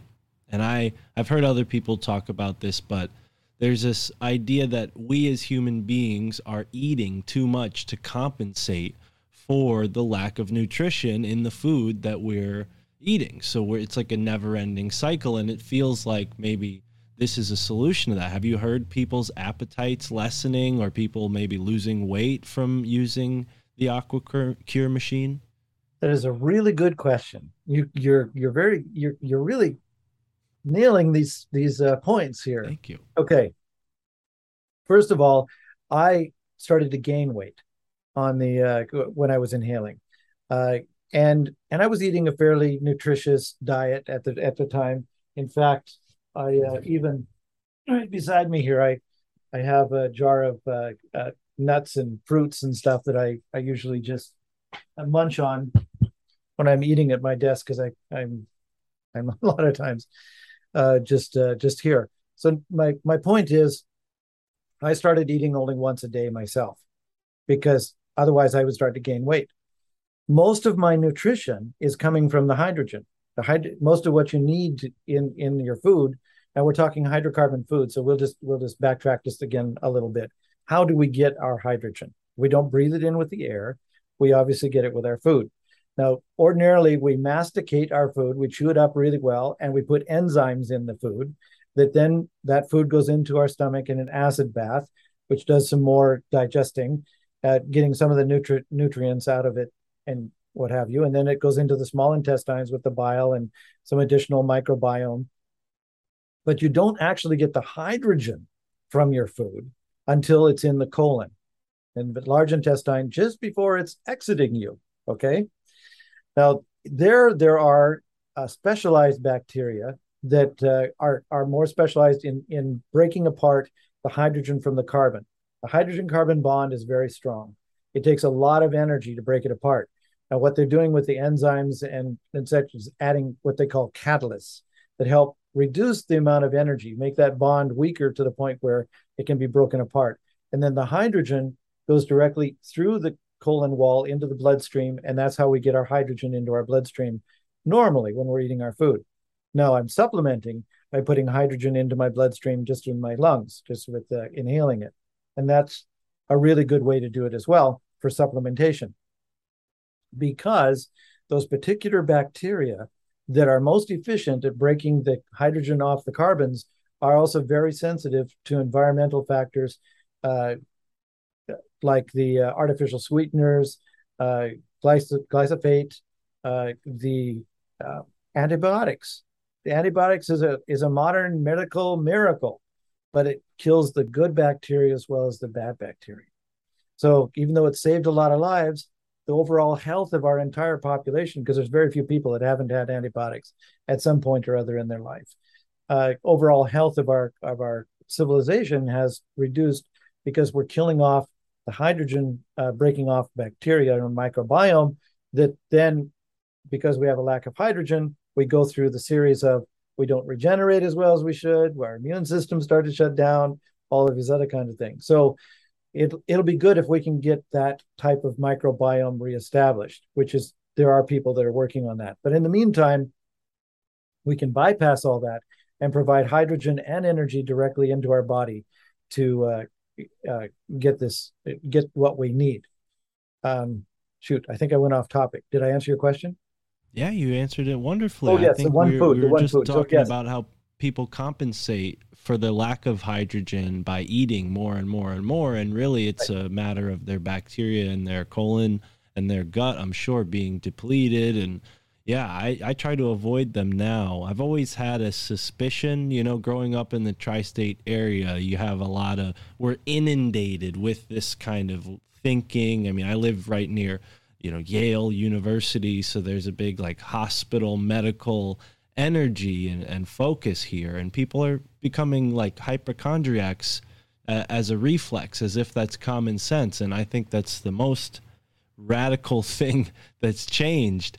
And I remember just having a normal childhood, getting my hands and feet dirty and coming home and just being a kid and never feeling sick. I was not the type of kid to lose school days. I was always at school, never stayed home sick. And I think there's a degeneration that's going on overall of our health as a society. And if this can compensate and reverse a lot of what's been going on, that's brilliant. And I think this conversation and this point that you just made helps people make the connection, because now people are starting to realize they need to take care of their gut. And I wonder if people maybe go too far with things like detoxing and getting all of this, feces removed from their gut, because all of that stuff is essential to our health. You hear people getting a cleanse, they're cleansing all that stuff from their body as if that's supposed to help. I feel like maybe just if they had more hydrogen, they wouldn't need to cleanse or detox. Yeah, I think there's going to be some detox in any case and cleansing in any case, and people are coming up with some really good ways of doing that these days. I think there's a double edge in what's going on here. We're not getting the nutrition that we need from our food, partially because of the microbiome issue. But even if you're eating food that should be highly nutritious, nuts and fruits, and a lot of that doesn't have the nutrition in it anymore because of the way that we're farming and it's stripping the nutrients out of the soil and not growing in an organic manner. So I think a lot of the food that we eat doesn't even have the nutrition in it to start with. And another thing I wanted to mention as well is that Asia, all the Asian countries, China, Korea, Japan, all these countries are way ahead of us with the Brown's gas. Most of the advances with Brown's gas for health are actually coming from the Asian countries. Our first world, if you will, the Americas and Europe, even Australia, we're way behind, way behind. And part of it had to do with Yul Brown, because when Yul Brown was starting to promote the gas, he ended up going to Asia into some of these large research centers, and they were open to it because at that point they were doing a huge surge in their economies and building a lot of cities and that kind of thing. So they were looking at all the technologies that they could get from, like, for example, Australia. Yul Brown was in Australia at the time, and North America. So they were just building their countries up, and they've done a really good job of doing that. But they didn't have the original infrastructure, like the gas infrastructure, acetylene, for example, which we get in bottles. So they didn't have bottled infrastructure over there for torches and stuff. So they simply started building these Brown's gas machines to operate their torches over there.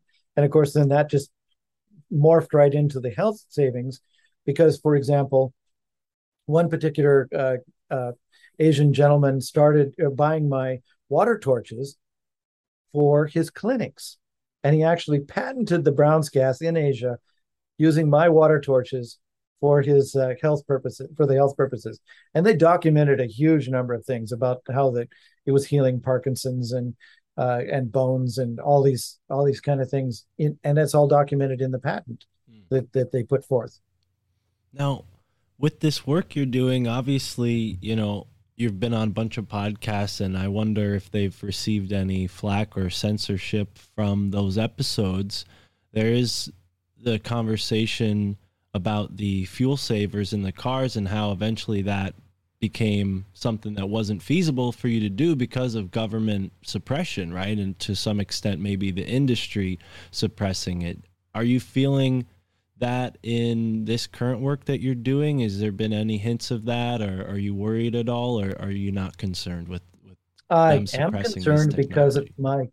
my previous experience with the fuel saver, and I'm an inventor. I'm on the edge, and I'm doing things that people with a lot of money don't want me to do. So, and a lot of control. I can go into stories about things that happened with my fuel saver business, which would definitely raise the hairs on the back of anybody's neck. But I was investigated 7 times by various government agencies, for example. Every single one of the investigations fizzled out to nothing because I wasn't cheating anybody. There was no fraud. What I was doing worked. And there's a whole bunch of stories on that kind of thing where I had that fighting. Now, I happen to know that as big as the fuel industry was, the pharmaceutical industry is bigger.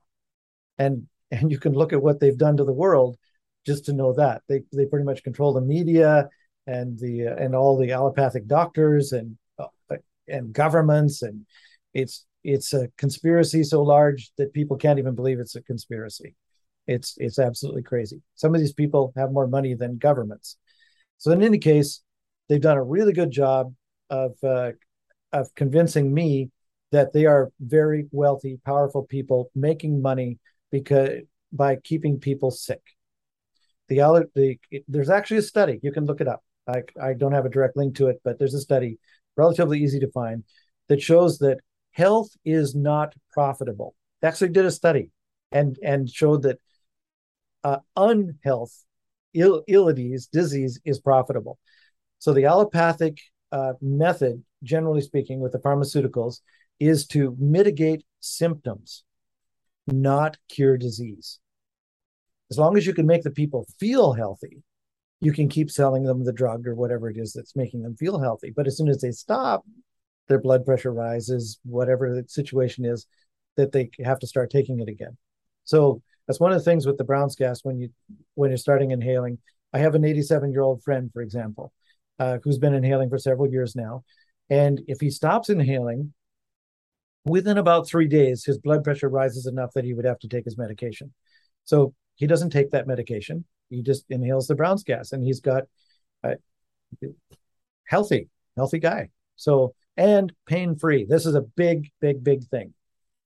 As you get older, you start to feel your pains. And with the Brown's gas, I have no pain. Like even if I get a sprain, I sprained my shoulder one time, putting in a fence post about 3 years back. I'd been inhaling the Brown's gas for about a year at that particular time. And it was a sprain bad enough. I knew it would take at least 6 weeks to heal based on my previous experience of all my life. I couldn't raise my arm. 3 days. 3 days. I was absolutely had full strength back, no pain whatsoever. It was incredible. Wow. Yeah, I can imagine, we've had extreme sports professionals on this show before.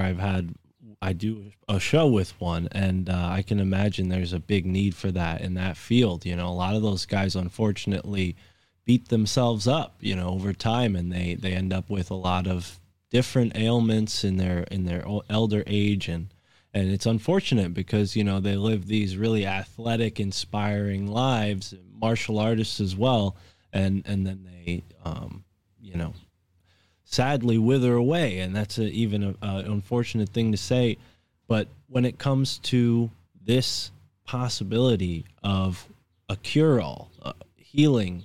This is something that, the pharmaceutical industries, really the government itself, is designed to fight against. This is inherent. It's a part of the psychology of being in this society to, run to your doctor every time you have the littlest problem. And that's been weaponized. It certainly has been weaponized. Now, when it comes to more serious ailments, is there any effects on, let's say, our genetic code? Does this affect our DNA? Are there any, examples of tests on, like, someone's, health after hydrogen and dealing with maybe a disease like, MS or something serious, very serious? Have you entertained that possibility?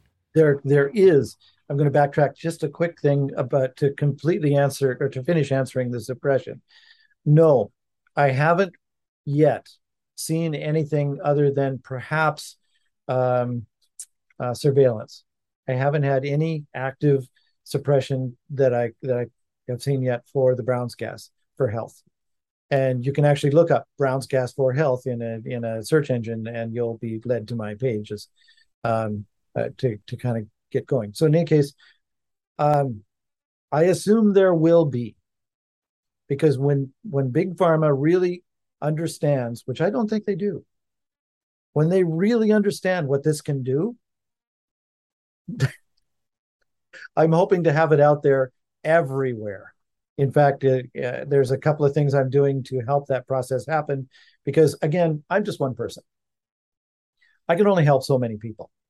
So what I'm doing is making this course that allows it to spread all over the world. There will be manufacturers in every country, hopefully every state, every county. And one of the big problems with a new technology is lack of technicians. As an automotive technician myself, automotive mechanic, I understand that. There has to be one in every city. There's lots of people with automobiles. They have to be fixed. If there's lots of these Brown's gas machines around, they're going to have to be fixed. There has to be technicians. So my course trains the people how to manufacture, which is a large part of what people then need to know to be able to be technicians. So in addition to spreading it out, diversifying it, so there isn't just one person to suppress, I'm also making the technicians out there so that the technology can survive and be maintained. So that's what I'm doing to bypass this suppression before they really realize what it can do. Because when they realize what it can do, it's pretty amazing. Okay, so getting back to your other question about the DNA. Hydrogen is a part of everything in us. Nothing happens chemical building wise without hydrogen. In one way or another, either directly or indirectly, every chemical process, every cell in our being, even right to the DNA structure itself. The DNA is built around a spine of water, for example. Each DNA molecule strand. So everything comes back to hydrogen in one way or another in the body. There's nothing that doesn't use it. Like I say, we're 62% hydrogen. So you can imagine just how much of us is the hydrogen, because obviously we're not a big gas balloon off to one side. It's just integral in our body. So the DNA as well. And when I don't know of studies that have particularly researched the DNA. I believe there would be, but I'm more of a mechanic than a biology researcher. So I can't speak to that authoritatively, but it wouldn't surprise me that it does help fix your body can use it to help fix DNA, to maybe make the telomere strings longer, for example, things like that. Wow. I know I've personally experienced a couple of decades retrograde in my biological health, where I'm younger now biologically than I was, and I'm actually stronger than I was in my 40s. I can do things now that I couldn't do in my 40s physically. So I believe that would be a true thing to assume. I don't have the proof that it helps the body heal DNA. Now that said, if you change your DNA with these, I'm going to call it Kool-Aid that's going around being given to everybody, that actually then changes the DNA. I don't know if the body can change it back to the original. So a person has to be careful about that sort of thing. Well said, and I appreciate you taking concern with that, because we do want to put this on YouTube and spread this out to as many people as possible. And yeah, wow, I'm inspired. I want to make like a banner and put it off near the highway so people could see, just something like research Brown's gas. All you need is a little hint like that, and for your health, and then the website URL on the bottom. I mean, yeah, this is really exciting. I have a grandmother in her 90s, and then on my father's side, I have both of my grandparents, and they're in their early 80s. And it's always, been a concern of mine, how they feel, their well-being. And I would love to,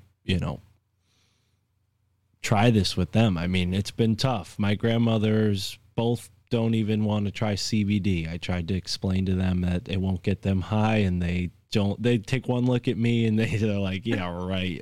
So, it's tough, but I think this is something that's a little more neutral as far as that's concerned. And I wonder if there is like a push towards psychedelics now because of the pharmaceutical industry just being so glued in this model, this path that they've carved in our psyche of, take something and you'll feel better. And I think, this is counterintuitive. It's a totally different way to look at it. And it backs up with some esoteric sciences, some esoteric history. I don't know how familiar you are. You said you have a great book collection. I believe you, even though I'm suspicious that the one behind you is digitally rendered. It's a green glow, but I'm wondering if you've ever heard this. There's a book out there called The Secret History of the World by Mark Booth, and in it, I read something that really struck me. It's always stuck with me for a while since I first read it, and it was that human beings have gone through many stages of development in esoteric history as far as their physical bodies are concerned. And there is an initial early stage where what we would consider conscious beings were comprised of gas, and the whole world was gas. And it seems like, based on what you just said, that checks out. We're still 62% gas, Yeah, we can like knock ourselves on the arm and we're solid, but there's so many levels to this world that we're living in. I want to ask you, your spiritual thoughts on what's going on, and how you reconcile what you're doing with your spiritual beliefs. Do you think of yourself as somebody who's channeling this information, or do you just chalk it up to just being a technical wizard? Because you are a wizard. I mean, this is this is some sort of technical wizardry, if anything. I think I am tuning into something that is highly mechanically capable. But I also think, now I'm a bit of a traditionalist as far as that goes, not so much into astrology, but I give it full credit. I've seen a lot of very interesting things. And one thing you're not supposed to do as an inventor is throw the baby out with the bathwater kind of thing. You want to always keep an open mind, which I find difficult to do in some cases. But I do believe in a biblical God, a universal intelligence that makes this whole physical reality, it makes the rules for this whole physical reality, makes it so that gravity makes things fall down, so that water is wet, and all the things that we see in our science are set up with these particular rules that make this universe the way it is. If you change something, we'd be in a different universe. And I think there may be multiple universes as far as that goes. But we're living in this one, in this physical reality, which I believe that we can change and co-create ourselves. It's been shown that we can, with our minds, change our DNA. That's been scientifically proven.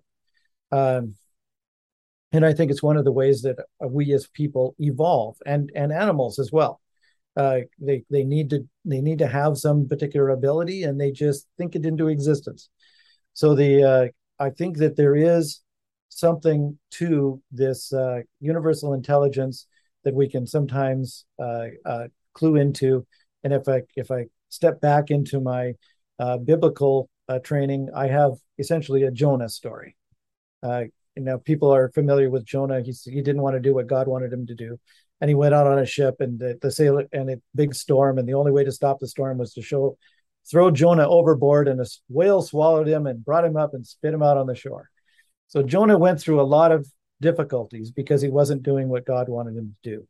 And essentially, it's the same thing with me in my life. I've discovered that there's a certain path that and I'm not on this path because I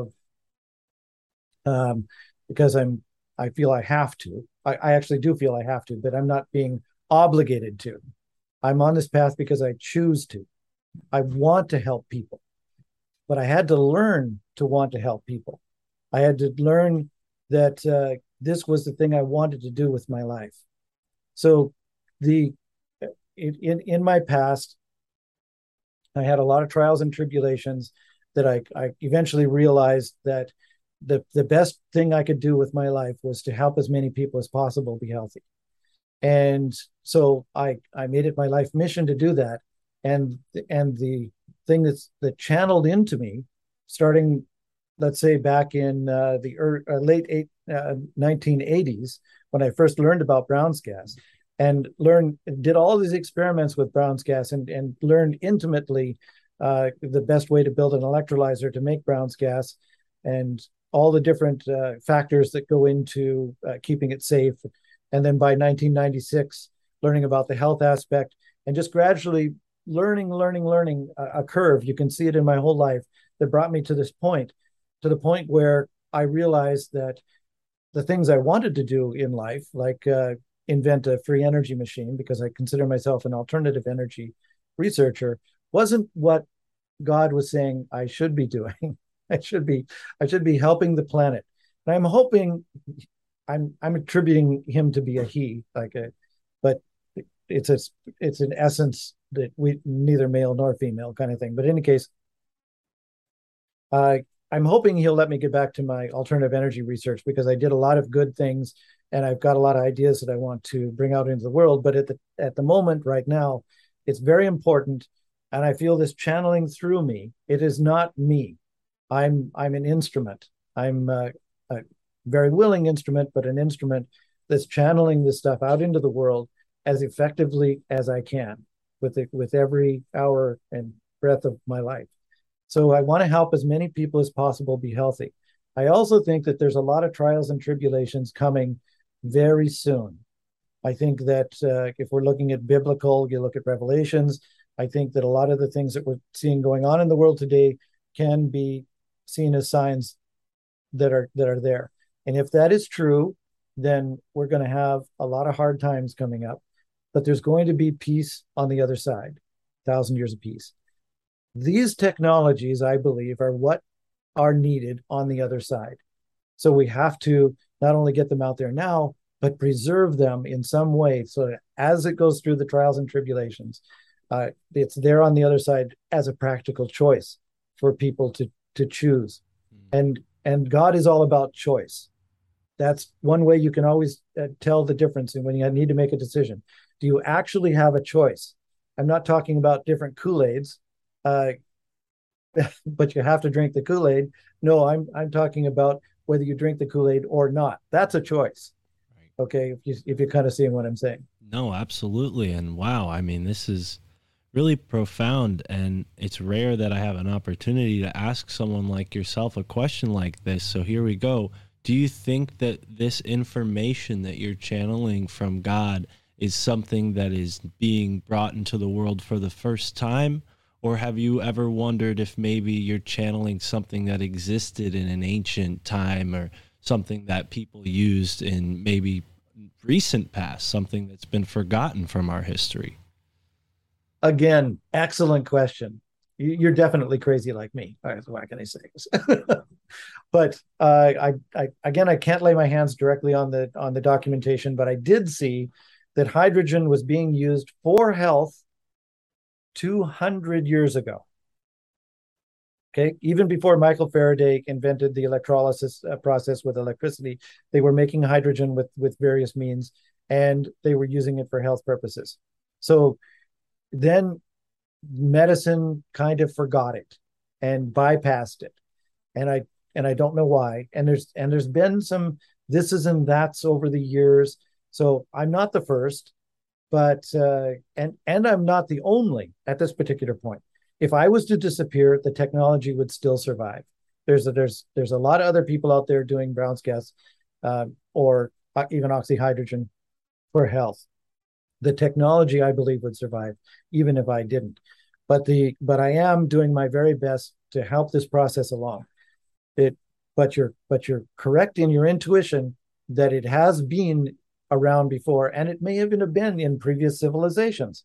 We know there's been many civilizations on the planet that have come and gone, and we are here now. And in this particular civilization, they've even shown 5,000 years ago in Egyptian times, they had batteries. They had earthen jars with the various things in there. And anytime you have electricity, you can make Brown's gas. Well, and let's also think about the possibility of the maybe allegorical value at the very least of the comparison to bread and manna and the this bread that was given. I mean, bread is used as a gaseous process, right? At least breads that rise, leavened breads, but not, what is it? Leavened breads are the ones that don't rise. Either way, I'm wondering, have you ever thought maybe that was the manna that they were using from this mysterious machine that they talk about? The Ark of the Covenant, I think, was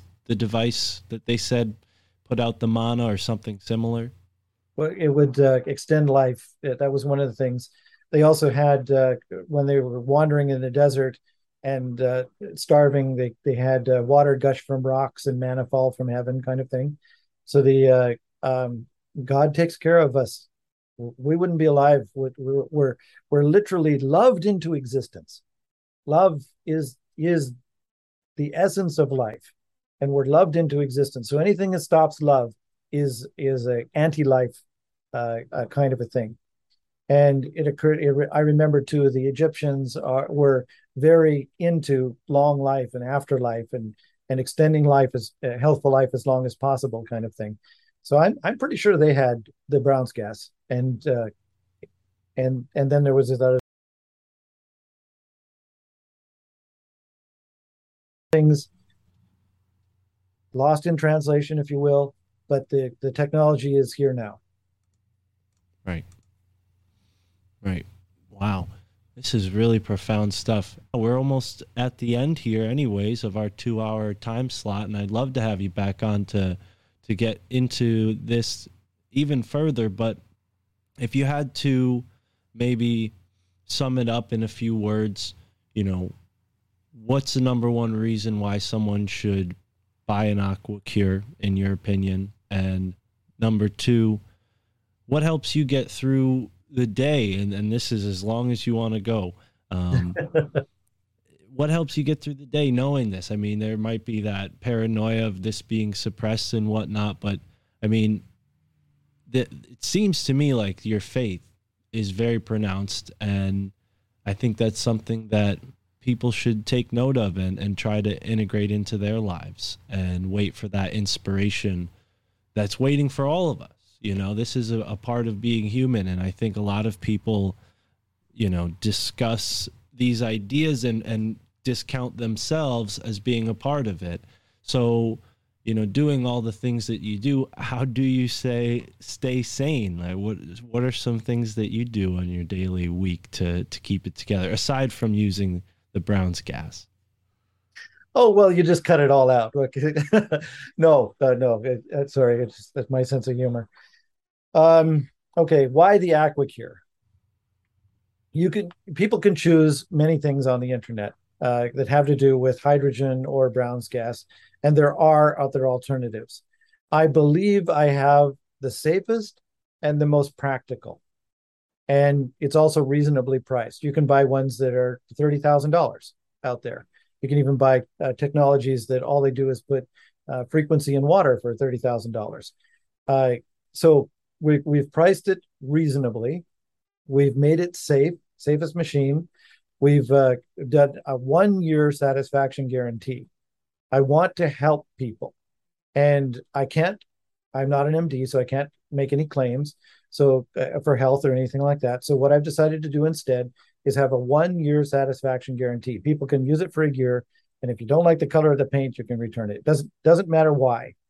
Although I have had some returned that were never taken out of the box. Oh my goodness, those poor people. But I'm trying to help as many people as possible. So when they get returned, then I just refurbish them, or if they were new, I just send them out as new again.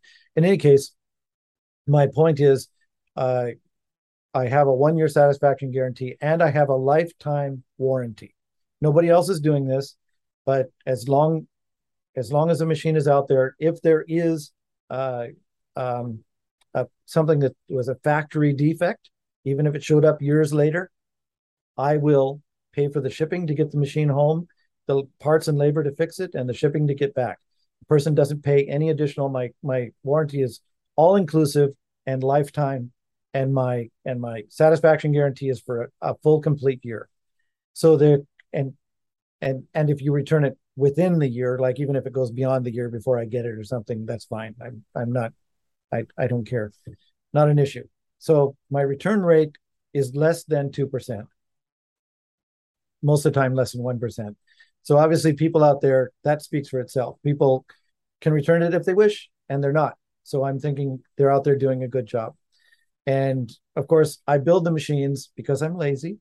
I build the machines so that they last, because I don't want them to coming back. I don't want to fix them again. I want them to be out there doing their job. And I believe I'm not in this for the money. I want to help people. This is what I'm in it for. I want to help as many people as possible. So if somebody is not using a machine, I would rather give them their money back so I can put the machine out to somebody who can or will use the machine. I want every machine out there helping as many people as possible. You get a machine, help your whole family, help your neighbors. There was people who were sick next door, for example, with this stuff going around, and a guy ran a hose from his house out the window to his neighbor, and helped his neighbor. As far as it goes, I said things were ahead over in Asia.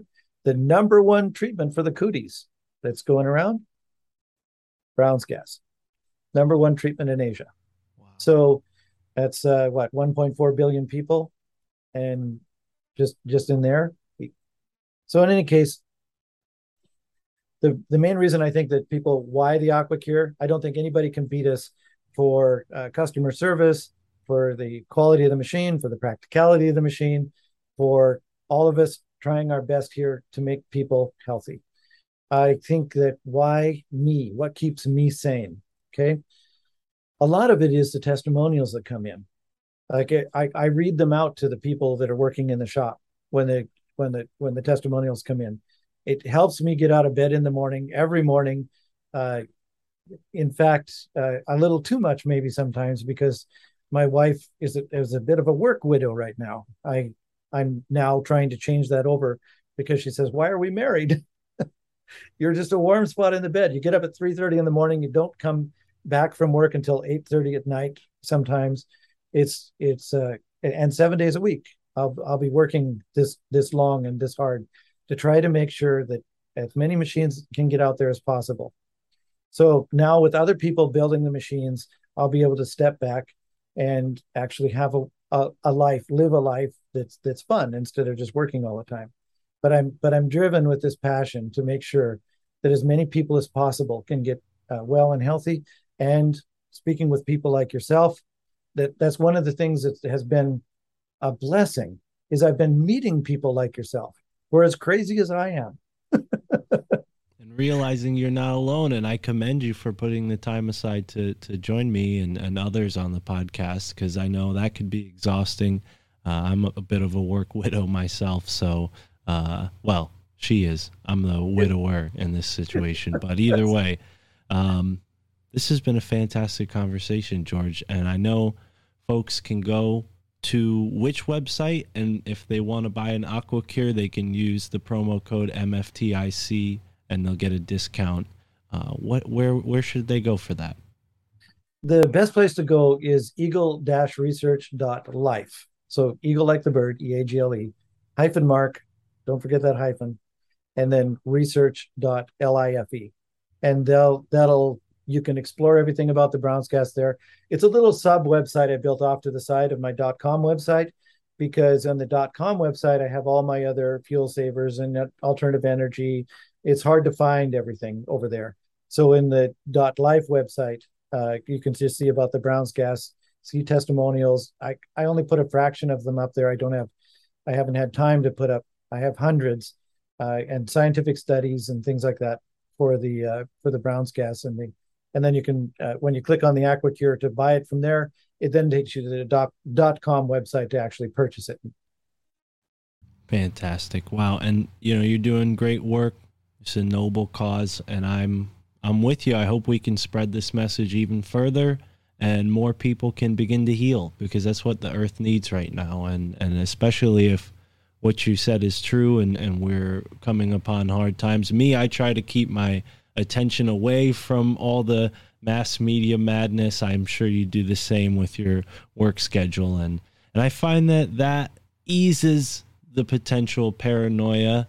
So I hope people don't get too discouraged and worried and say, oh, well, what the heck do I need an AquaCure for if the world's going to end? The world's not going to end, folks. And we need you at your best, at your healthiest, to take it on together. So George Wiseman, thank you so much for being here on the My Family Thinks I'm Crazy podcast. And for everyone listening, enjoy the moment wherever you are in the now and get yourself an AquaCure. Promo code MFTIC.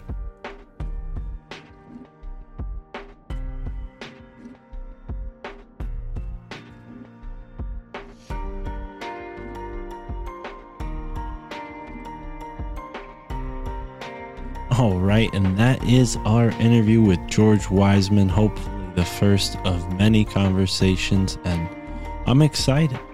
I'm excited for the listeners of this show to be able to purchase an AquaCure and tell us all about their experience, how it's helped them, and I'm excited because George said he would send me an AquaCure, and I feel very grateful.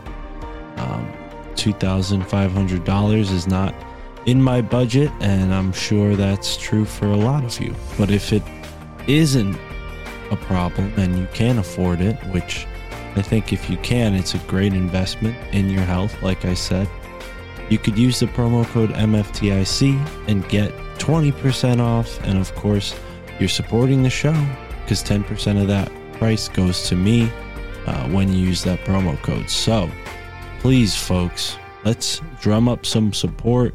Spread the good word, and like I said, I'm going to use it with my family. I'm going to share the water, share the gas if they're willing, and I think it's a tremendous blessing. And yeah, I'm sure I'll be talking about it a lot during future outros, so we'll keep this one short. I'm going to enjoy the ever-expanding now. Please go to eagle-research.com to check out more all about not just Brown's gas, but the amazing plethora of inventions and innovations that George Wiseman has created and worked on throughout his long career. It's really some tremendous stuff, hence why I said we got to have him back on, because we really just talked about hydrogen and Brown's gas during this interview. So we'll be getting into more with him for sure, but hydrogen seems like the solution, folks. It makes sense. It's a hydrocarbon food world that we're dieting in, and it's this hydrocarbon macronutrient, hydrogen, Brown's gas, that might be exactly what you need. I'm going to give it a try and tell everybody my experience right here on the show. So that's exciting as well. As for now, enjoy the moment wherever you are in the now.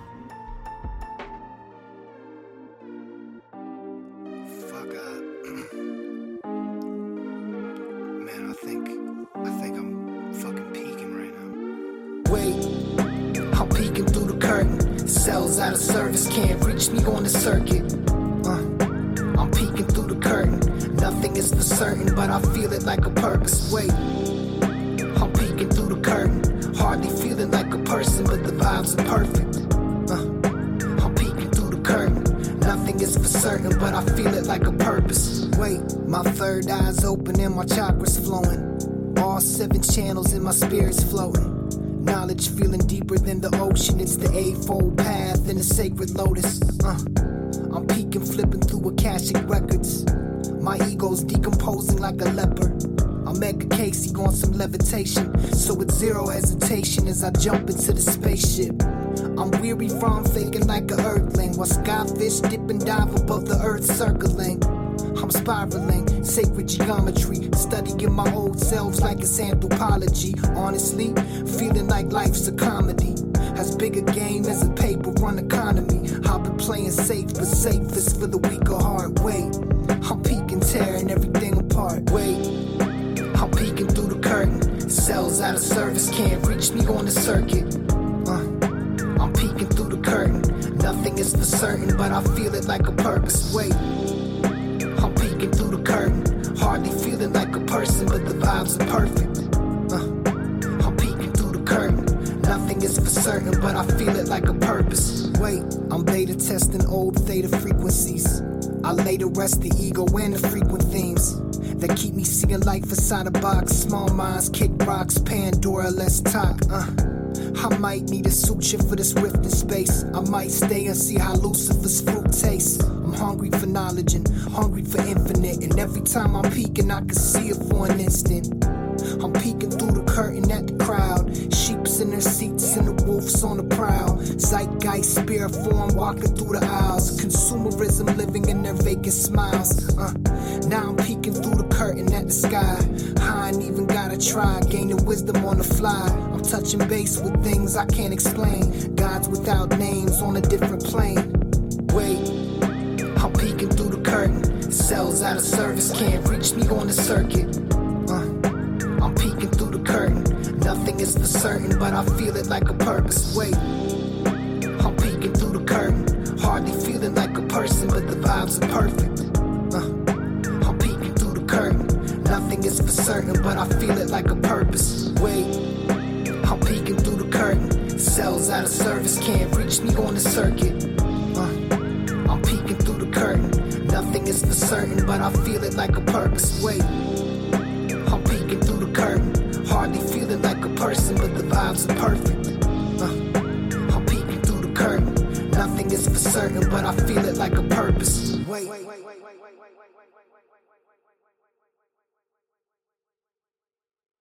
What's so special about Hero Bread's soft, fluffy, and delicious breads, buns, and tortillas?